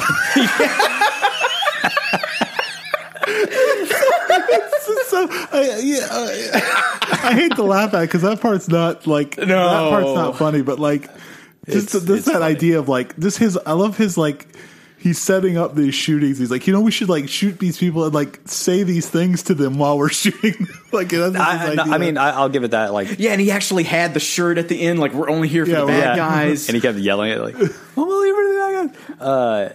Okay, wait. The graphic violence thing. I was going to say it's probably. I mean, if you're looking at this film, it's like it's found footage, so it's like. Oh right. I kept forgetting about that. Yeah. It is graphic because it's real, right? It's supposed to be looked at as like this is actually something that That's true. is happening. I kept forgetting. Right. So that would be very graphic to see actual people getting shot, right? That's true. Yeah. I forgot about that. Yeah. But I mean, Matt Johnson himself is great. Like he's hilarious and. I don't know. It was definitely fun to watch, but I just thought Operation Avalanche just took some of the ideas and just made it like into like an actual film. I don't know. I think that's probably the thing. Like they had an idea with the Dirties, and then Operation Avalanche, they could kind of like they had the experience under their belt, so they could do a better job. Yeah, because like in Operation Avalanche, like Matt Johnson's sitting in the room by himself, like editing the movie, and it's just like the Dirties where he's sitting in there, like rewatching scenes over and over again. Yeah, which I liked. I really liked that a lot. Mm-hmm. Like he's obsessing over things, whatever. But and there's similarities because like he's got like the Pulp Fiction poster in like his basement room. He's obsessed with all the stereotypical movies. Yeah, being John Malkovich, like. And then you cocksucking motherfucker, like in Usual Suspects, and it was basically the same in Operation Avalanche because they got the 2001 poster, they got like Lolita. I want to say they had Lolita and like Doctor Strangelove, and I want to say they had 12 Angry Men on there too. I could be wrong, but can't remember. But yeah, just film nerds being film nerds. Yeah. Well, I love this movie. It's for me. This is like it's not that it's way better than Operation Avalanche or anything. I liked Operation Avalanche too. I just think that I think this film is accomplishing something more than what Operation Avalanche accomplishes. And I like the intense could only come from real life experience realism of things. Like the idea that when they make their film, everything they do, every scene they shoot is a reference to some movie that they like. Yeah. And it's that's exactly what you do when you're in high school. Yeah. And so like every line that comes out of their mouth is from some movie, and he's constantly reminding you of that. He's trying to look again. Oh yeah, it's like, see right here, I'm holding my knife like the Joker does, and that, it's like it's just like, and it's ridiculous, but that's like exactly what kids would do. Yeah, in yeah, high school, most definitely. Yeah, and the scene when they show their film to the class. And where the guy says it's a real gender bender, they're like genre bender. Yeah, that was extremely cringeworthy. I but love also that very scene. real. I love that that's what I mean. scene. Like, Yeah, it was yeah. like, oh, Right. God. Yeah. And it is real. I love it because Owen's reaction is like so completely exactly what you would do in that situation. Like his whole I can't look at it. I'm just going to look down. Like I'm going to put my head down on the desk. Yeah. Like he's just sad. Like he knows nobody's going to like it. It's. I think the Matt he walked out. He walks out and looks at it through the window of the classroom. Yeah, it's great. So all that kind of stuff rules. And then on top of that, okay, well, there's that. That's one aspect. There's like three really clear aspects of why I think this movie is like a near masterpiece. There's that.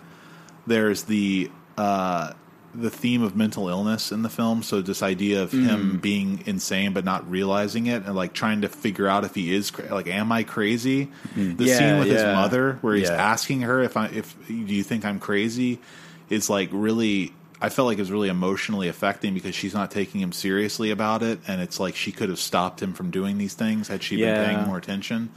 And he's reading the Columbine book. Yeah, he's reading the Columbine book the whole time. And he's got the Catcher in the Rye shirt. He's wearing the shirt that John wears in Elephant, the character with the blonde hair. The bull shirt. Oh, with the yeah. yellow. Wow. I read about that. That's not something I picked up. I wish I'd picked that up. But yeah. Wow. But yeah, just the theme of like this idea of him being, kind of detached and more into the movies and like not thinking of it, almost not thinking of the consequences of anything, not thinking of it as murder, just thinking of it as, these guys are bad, they need to get shot because that's what happens in movies. You shoot bad guys. Yeah, yeah. And so and that just being but especially the idea that he realizes that there's something wrong with that and he's like questioning it at himself, I think is really like a brilliant and original way to go about it. And finally, the humor, which is just next level. It's just, I wish I could watch this with people. I watched it by myself. It's the scene when they show the teacher their like director's cut of the film. And the scene that they had shot with him, and they asked him to go and he goes, and then they cut it to where they're shooting him. I was just like, and the fact that they shoot him and they say like, if they just out of nowhere they say, "Give me the keys, you cocksucker motherfucker," like it makes no sense at all. And they shoot him. I was like literally like I almost had to pause it. Like it was so funny.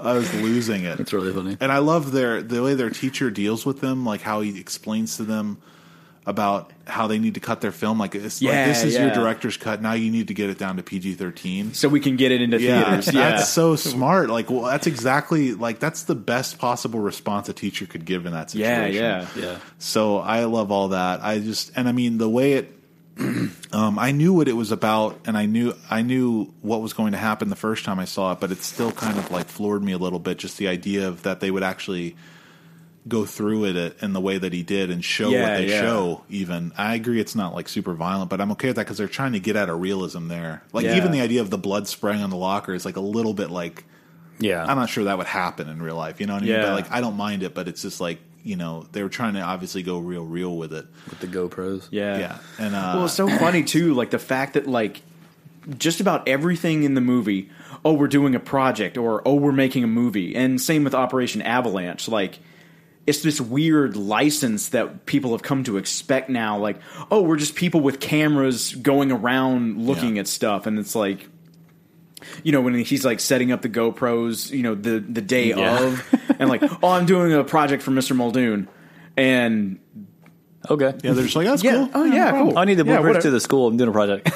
Yeah. Like, I didn't early. I didn't even have to show my student card or anything. Oh, yeah, that's insane, too. Yeah. But it's like, it's very, like, real in that way, too, because it's like you said, Matt Johnson's very charismatic, and I agree he is. I see what you're saying about them not being, like, the nerdy, bullied types, I guess. Yeah. But at the same time, I think they overcome that a lot by the fact that the Dirties are comprised of like jocks and these back alley smoking kids, like these these really scuzzy kind of jerk offs, and the fact that I think they really do a good job of like painting who the popular kids are versus like the fact that they are sitting with those other kids and playing Magic with them and stuff, which I had totally forgotten they played Magic together, and they have like Magic cards all over the wall in their basement. But I just want to meet Matt Johnson and play Magic with him. Yeah. But I just thought that like they just weren't like, I don't know, they weren't bullied enough. I just feel like it wasn't like extreme enough. Well, I mean, it shows them like them hit. I mean, when that kid drops that food behind him, he slaps him in the face. Yeah, that's true. And he tells them to pick it up. And then they they put their clothes in the shower. I'm just like, this is like swirly territory. Like, I don't know. I thought it was going to be it's kind of like an 80s movie idea of what bullies are. And maybe that's what they were going for. Well, I mean, look at how Elephant does it, though. I mean, in Elephant, there's literally like one scene of bullying in Elephant, and it's when it's the one kid is in the class and they're spitting spitballs at him. Yeah, but in Elephant, you get the idea that they've been bullied much worse, or like for a longer period of time, because of the way they act. Like they're brooding, like Well, I mean, but that's okay. I agree. They're a different kind of psychopath, and Matt Johnson is a different. That's fine. But I just don't buy it. Like, I don't know. I just don't buy it. Like, I feel like they should have been slashed or something. I think they should have been like stalked or like. The only thing, he did get hit in the head with a rock. That was pretty extreme. Yeah. More of that. Maybe like one more scene of that where like they just. Like, whenever they were going under they left the school. I thought something was going to happen there, too. And I was like, oh, shit, like, they're going under this bridge. Why the fuck would you go under the bridge? Like, if they would have... Well, it was funny, too, because Matt Johnson's like, are you bullying me? Yeah. Because, like, Owen's like, no, you have to help me get this girl. You have to help me get this girl. You got to come up with something. And, like, the fear in his eyes, like, are you bullying me? It just felt more like, to me, like, looking at it from the perspective, like my perspective of being a school teacher, okay? So, like, the kids that I teach, which aren't comparable to these kids because they're younger and they're mostly African-American, okay, or minorities in general. So, but there are nerds among them. There are certainly kids who are, like, not into the stuff that they're supposed to be into at that age, being part of that community. And they're not... some of them are bullied. They're not, obviously it's not at this level. Nobody's throwing rocks at them or like punching them or anything like that. If that was happening, there'd be a situation. But like, they're certainly like looked down upon. Like they're not, they're not popular. Yeah. And I think that that's fine. Like just the fact that Matt Johnson, its character Matt and Owen, that they're into magic, movies. They want to make movies. Like all that stuff is. That seems to me like that's grounds enough for them not to be popular at all, and for like no matter how charismatic he is, like nobody's gonna like this guy because he's just weird. He's into movies and shit. But like this is stupid. But it's like everybody else. I think it's more unbelievable that one of the Dirties is in his film class with him, taking the film class. Like that seems more ridiculous. I just feel like everybody else likes them except for these guys. This group of I don't think bullies. that because the girl starts talking to them, right? And it's like she's like supposed to be the popular girl, and it's like and she's definitely happening because of and she's Matt had Johnson's the crush idea. on him since grade 3. So yeah, but okay, there's a point too though. It's like you got to imagine like these kids when they were in 5th grade, they were probably like uber. They probably were like those ponytail guys. And yeah, they've grown up and they look fine now, and they're well kempt or whatever. Yeah. Even though every time you see Matt Johnson, he's in these ridiculous like jeans with the huge holes in them. Like that alone would make you like a target. I would imagine in high school. I don't know. He looks ridiculous, but I know it's also and he wears his like that fur crazy coat, like ridiculous. Yeah. Just like people, I'm just saying, like when you're eccentric, like kids aren't okay with you being eccentric. Yeah. You can't be different. Yeah. Like fuck you if you're different. I want to go watch the football game and I want to listen to rap music and I want whatever it is. Like they don't want to go watch Pulp Fiction for the 100th time and play Magic the Gathering. No matter how much you're into that and how fucking cool that shit is in reality, objectively, It's also interesting too because it's Canadian.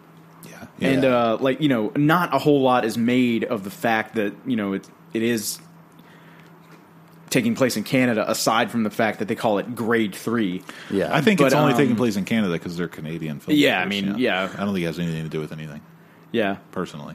That was something I noticed on Operation Avalanche was the A's and they're like A and the sorry.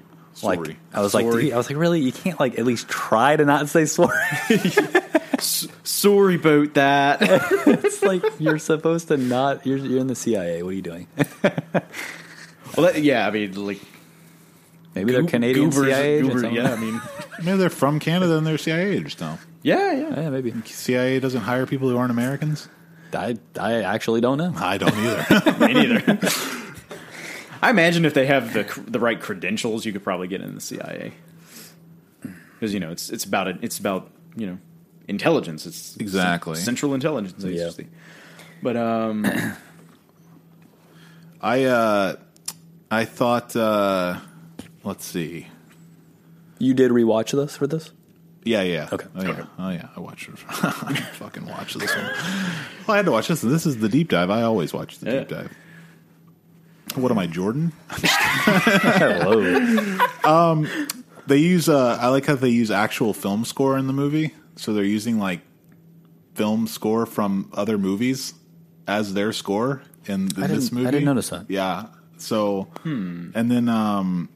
Like what example? Oh, I don't have examples. Oh, okay. That you can read about them in the credits. Okay. I mean, right, there is a composer though that's also listed, but I'm not sure which parts are his score and what parts aren't. But I just I just love the idea of like this, how everything is a reference again. Just the idea that like everything they're doing, they're just recreating movie scenes. Yeah, they don't have any ideas. Yeah, they're just inundated with film.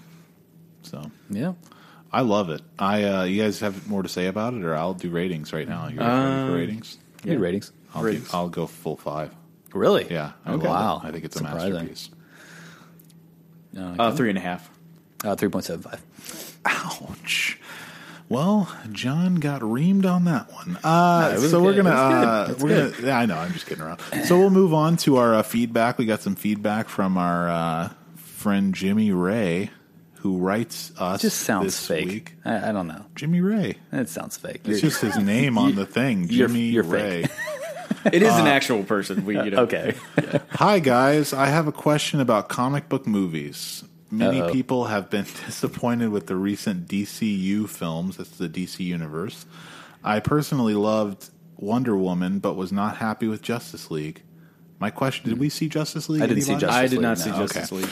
My question is, do y'all think the DCU will ever gain...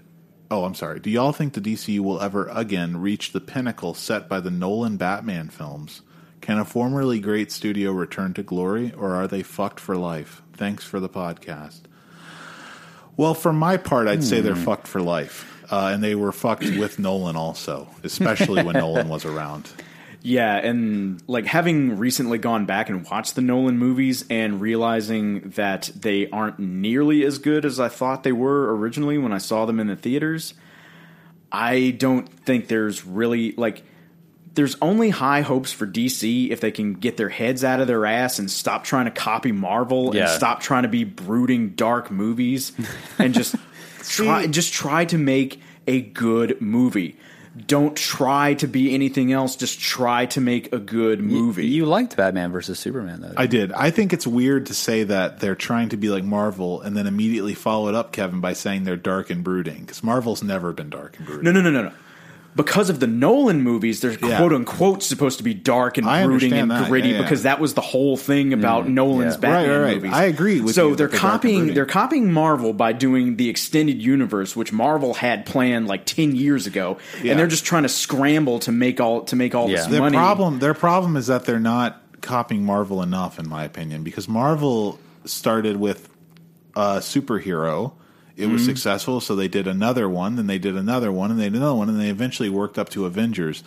And DC is just like, they started out with their biggest superhero, which is fine, which is Superman, which is, I guess, the Iron Man equivalent, essentially, you know?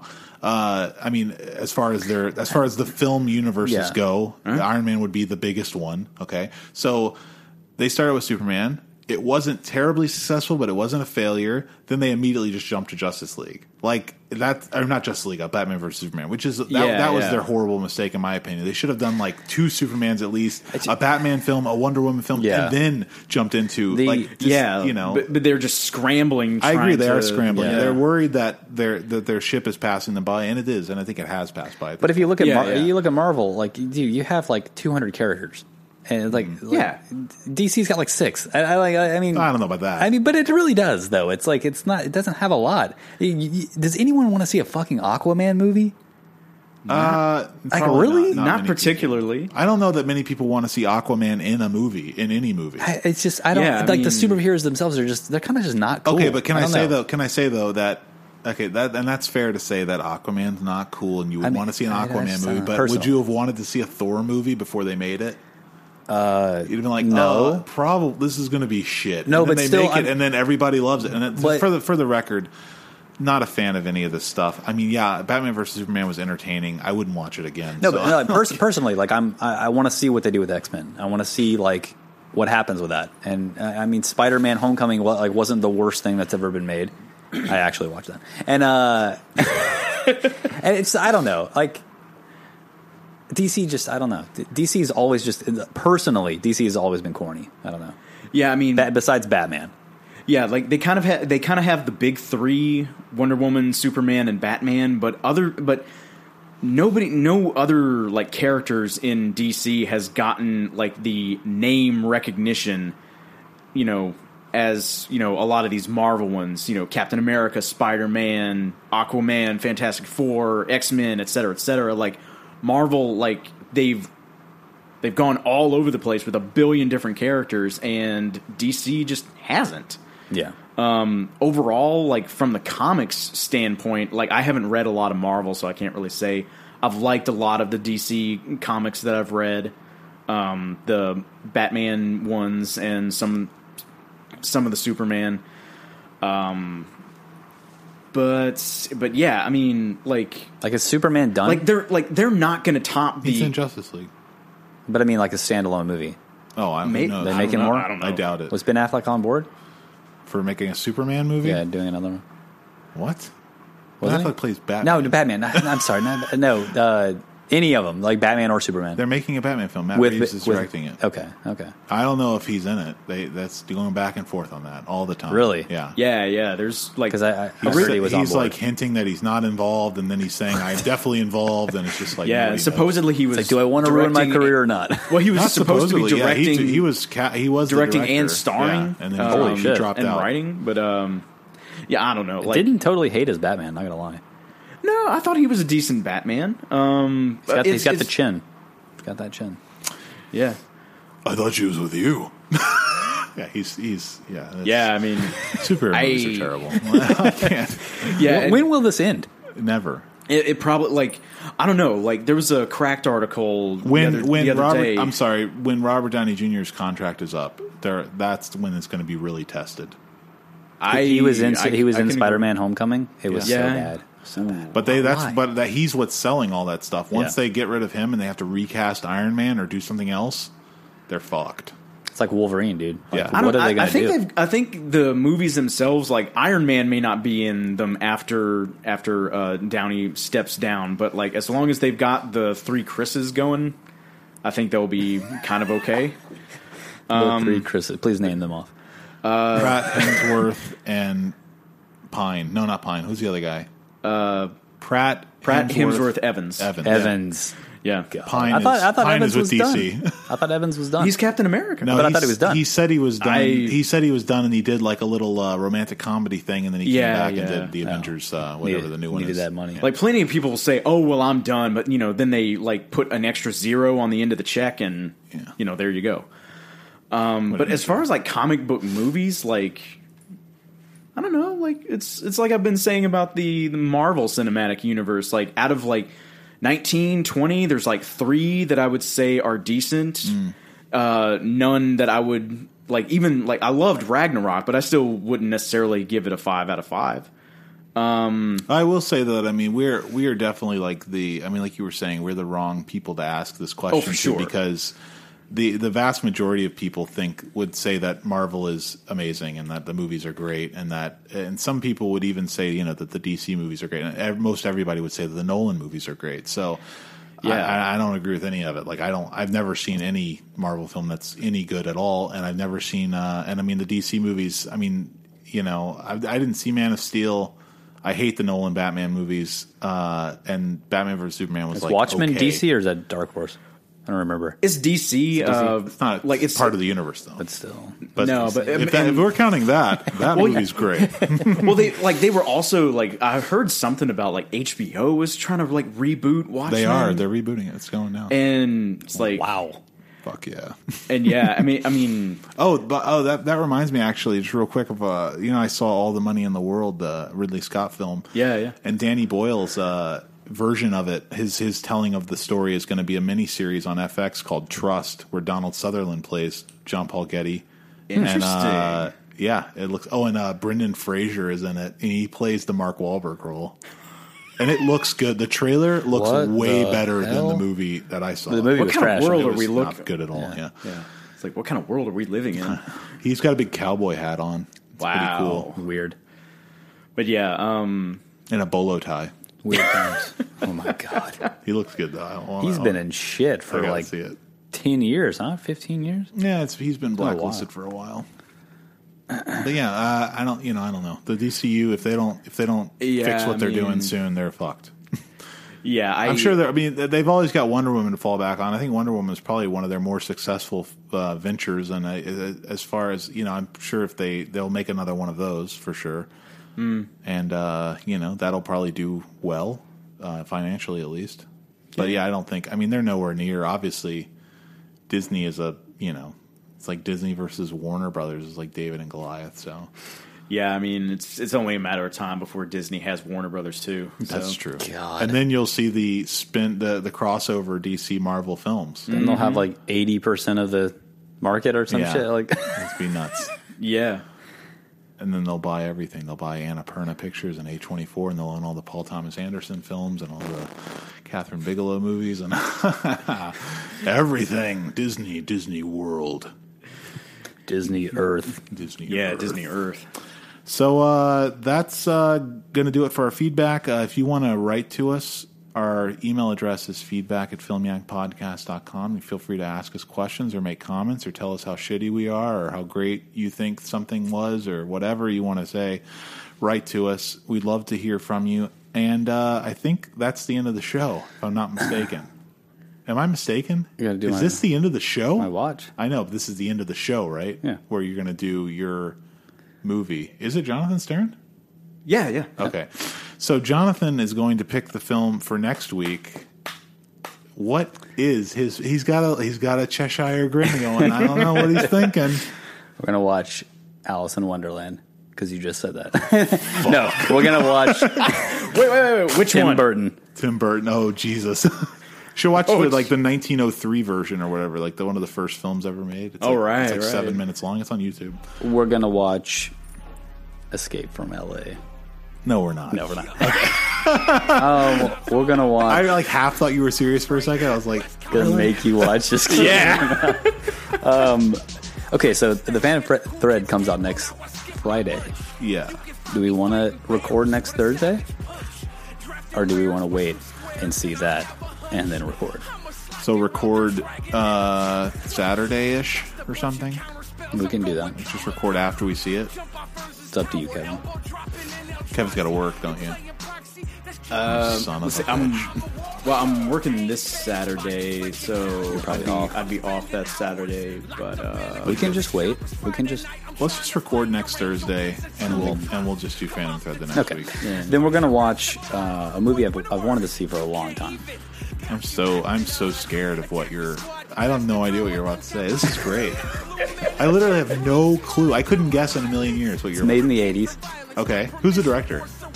Andrei Zulawski. Oh fuck, Possession. Yeah, Okay. Never seen Possession. I would love to watch Possession. Never seen it. Really wanted to see Sam Neill. I've been meaning to see it for a long time. Actually, it's got. Oh, God damn it! Fuck you. What is with the internet here? Okay, it's bad, man. Isabelle Adjani. She was in Nosferatu. Right. She's gorgeous. In Nosferatu, she's amazing. She's really good in Nosferatu. So I'm extremely excited to see. I've actually because apparently she's really manic and like insane in this. I've seen the scene where it's like this famous scene where she's like flipping out in a tunnel or something. So I'm like pretty extreme. Super excited. Cool, man. Yeah, I'm jazzed. That's good. Cool. That's a good one. Because I've actually been meaning to see like anything by that director because he did a bunch of movies in the 80s that were interesting looking. So cool. Possession. Cool. So we're going to be watching Possession for the next show next Thursday, and go ahead and visit our website at filmyakpodcast.com. We have a blog there, and also if you're on Facebook, we have a Facebook page, Filmyak Podcast, I think, or maybe just Filmyak. Find us there, click like, and follow us, and you can get all the cool updates about our show. Mm-hmm. And that's going to be it for us. So until next week, we'll see you guys later. Have a good one. Tap, tap, tap to attack. I'm addicted to that cardboard crack.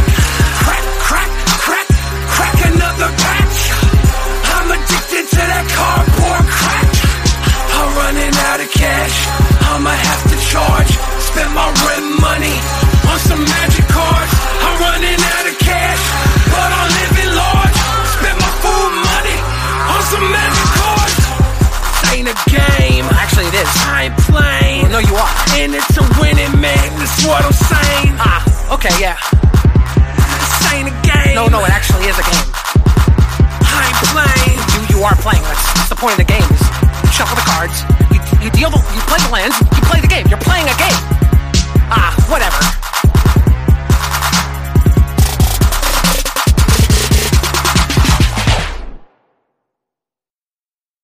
You Duke of New York, you ain't number one. You say it louder, boy. You Duke of New York ain't number one. Yeah. Duke of New York. Duke of New York ain't number one. C-Lab is hilarious.